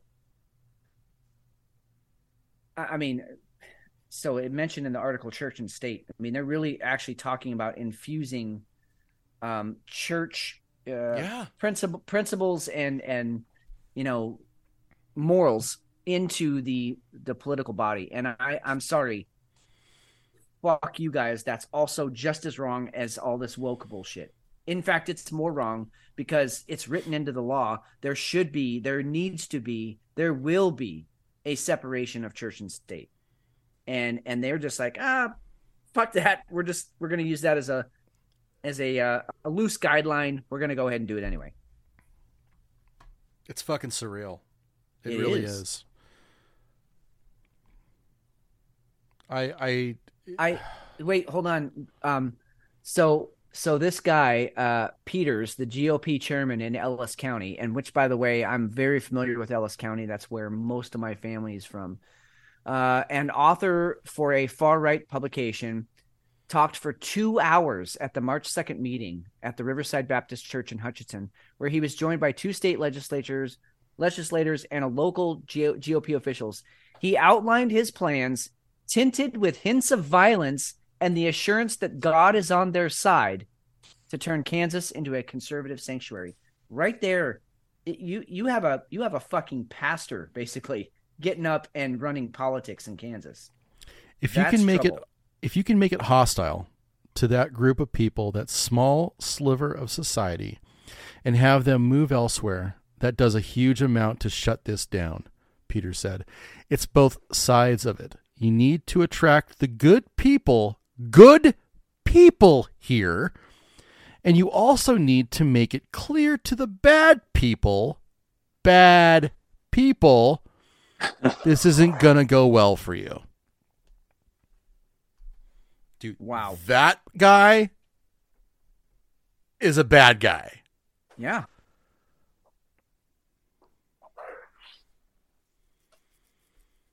But he's got God on his side. He does have God on his side. That's absolutely right. Apparently. Well, and what's the quote? If God be with us, then who could be against us? That's right. I mean, that's how these people live their lives. They figure, well, no matter what I do, because I'm right with God, everybody else is wrong. Everyone else is wrong. With the supermajority control of both the Senate and the House, Republican lawmakers routinely entertain policy ideas shaped by fringe religious views, restrictions placed on transgender residents, anti-abortion propaganda, tax dollars for private schools, or refusal to acknowledge systematic racism. Maybe Kansas needs to be their own little country. Well, you follow that down. You got. Let's start with Nebraska, Kansas, Oklahoma, and Texas.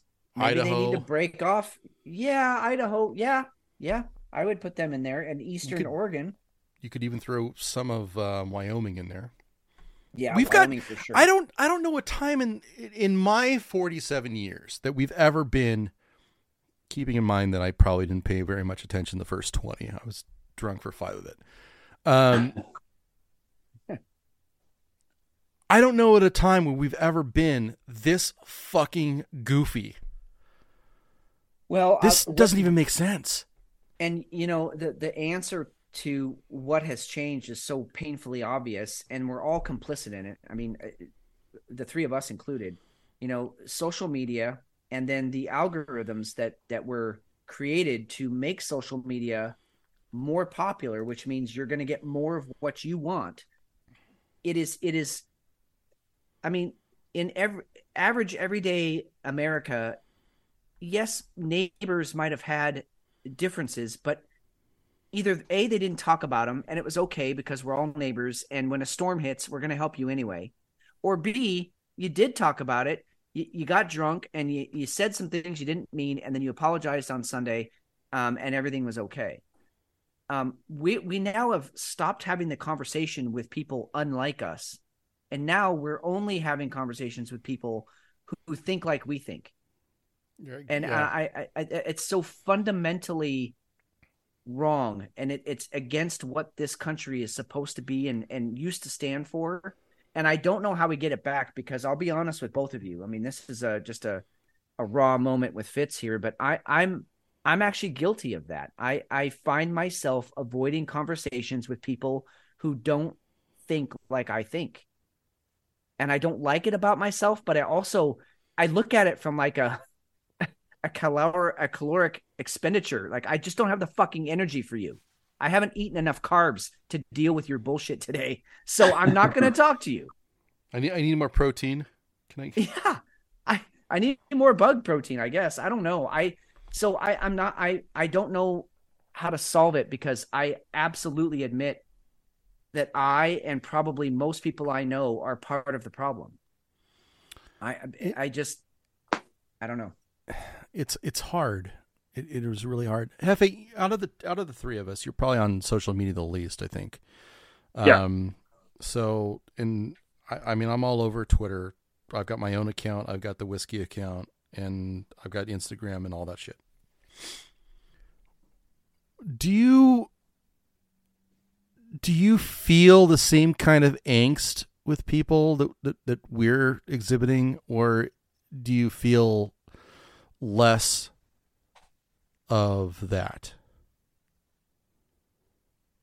No, I feel it.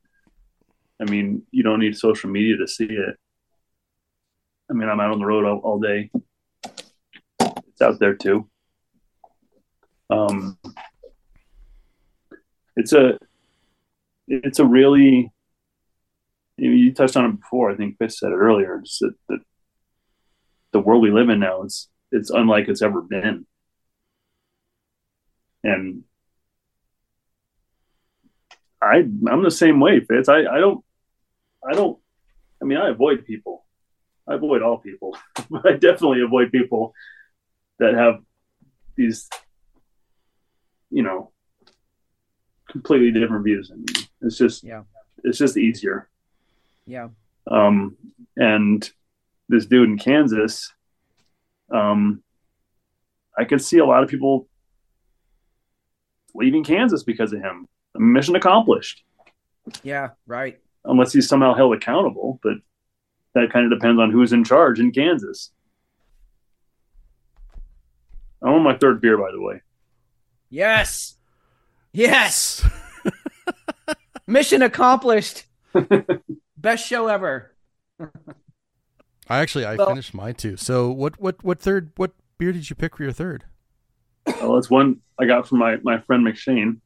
Ooh, really? Which one? It's the El Jefe. Nice. Okay, tell me about this beer. Bring the thunder. It is a German-style wheat ale with coconut added. Okay. And the picture on the can is it's a dude in a suit. It's fucking El Jefe. That's who it is. It's got a very Miami Vice feel to it. Yes, it does. With a beer mug as a head. I love it. Oh, it's amazing. It looks like you're getting ready to deal fucking blackjack, dude. Yeah. But back in like 1985. So if you zoom in there, if you look at it, it looks like he's got penis fingers. Can you see that? Why would you do that to me? Yeah, I can see it now. He looks like he's got penis fingers. Sorry. All right. I only have one penis finger. Yes, but what was that line in Naked Gun? I've got 9 more. Oh shit. So walk us through the Hefeweizen. What do you think? The El Hefeweizen. I tried to clean my palate after the breakfast stout, but good man, dude. That's a pro move. Good job. Well, I learned it from the best.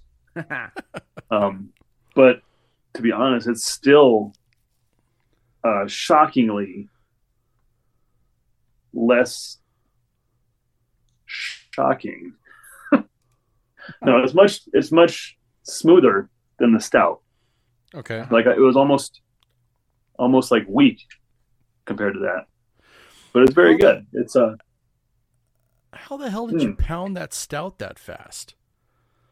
Well, that wasn't a weak-ass stout. Okay. Yeah, maybe I shouldn't have. But as it warmed up and the chocolate came out a lot more. Yeah, it really did. Good. Yeah. and it was pretty tasty. At the down towards the bottom there, and I knew you guys weren't going to. At least I assumed you guys weren't going to go for a third beer, so I took it upon myself to go get the El Jefe. You got it. No, and that's. I mean, I'm glad you did. Well done. Well done. So yeah, this is good. Do you taste the bubble gum? Look at the flavor profiles. Bubble gum, clove, yeah, I was looking sweet, at that too. And tropical. Yeah. Are you getting the bubble gum and clove? I don't get any bubble gum. It's very tropical. It's very,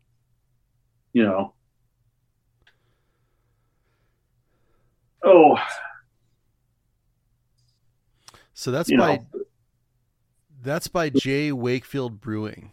Mm-hmm. I don't think we've had one of those on the show before. No, I've never even heard of them.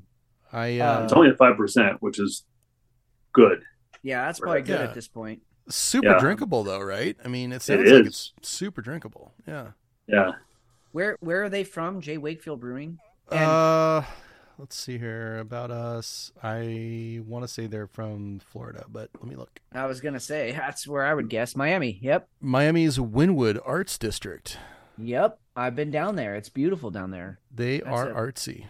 That's a beautiful part of Miami right there.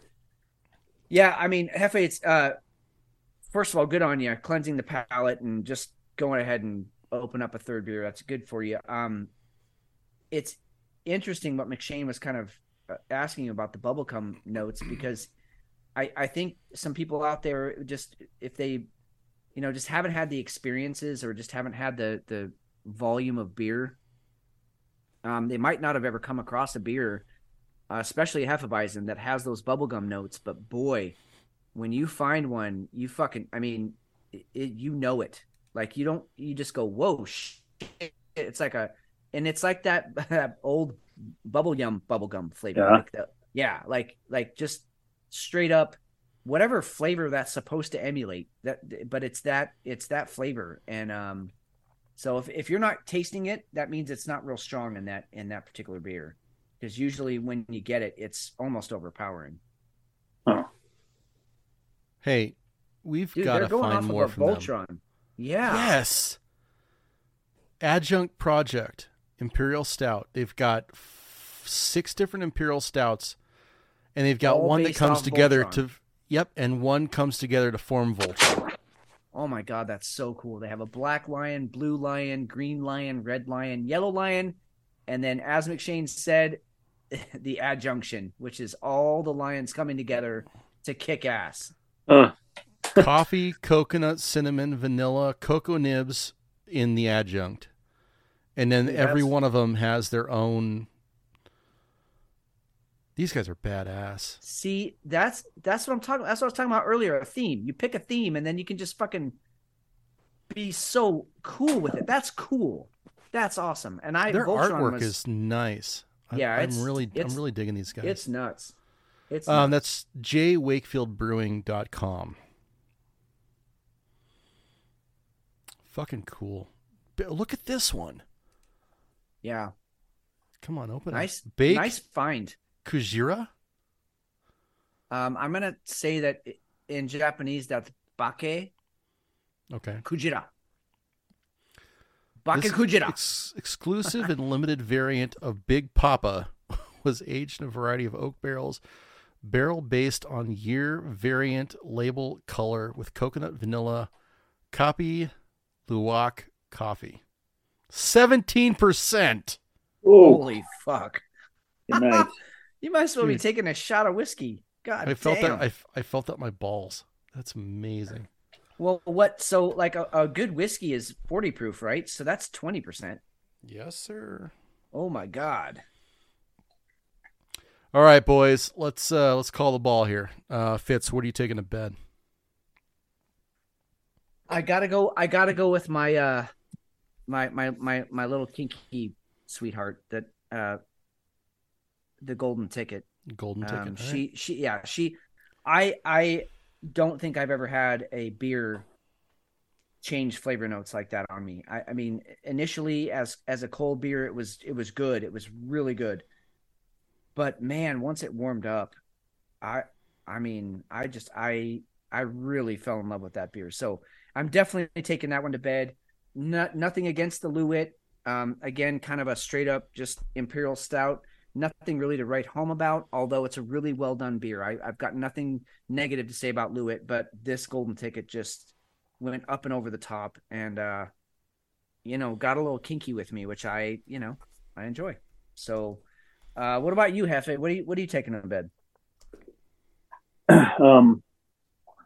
Well, I think I'm gonna go with the El Jefe because I'll be touching myself tonight.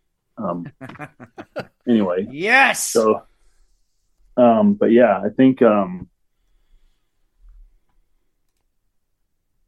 yeah, it's close between the first and the third one. The 8-bit was really good, but this El Jefe is that's in my wheelhouse right there. So yeah, I want to go with that. Yeah. Plus, I mean, if we're being honest, it's kind of a cooler can. Like the artwork is cooler. Yeah. I mean, dick fingers. I like the arcade theme, but yeah, but dick fingers, man. Well, yeah, duh. That's what I'm saying. Satisfy 11 women at once. Yeah, I mean, and real quick, 10 lanes, no waiting. Sorry, what? But Shane, before we talk about who you're taking to bed, I just want to apologize to any of our Japanese listeners out there. I did not mean to butcher that word. I was trying my best. I thought it sounded good. Okay, well, I know, of course you would, because you're white. I'm saying that somebody out there who actually speaks Japanese is going, ooh, God, he butchered that. So my apologies. I tried. I did my best, but I failed. I know I did. So anyway, I just had to get that out there. I didn't want everyone to think that, hey, Fitz feels like he kicked ass. I did not.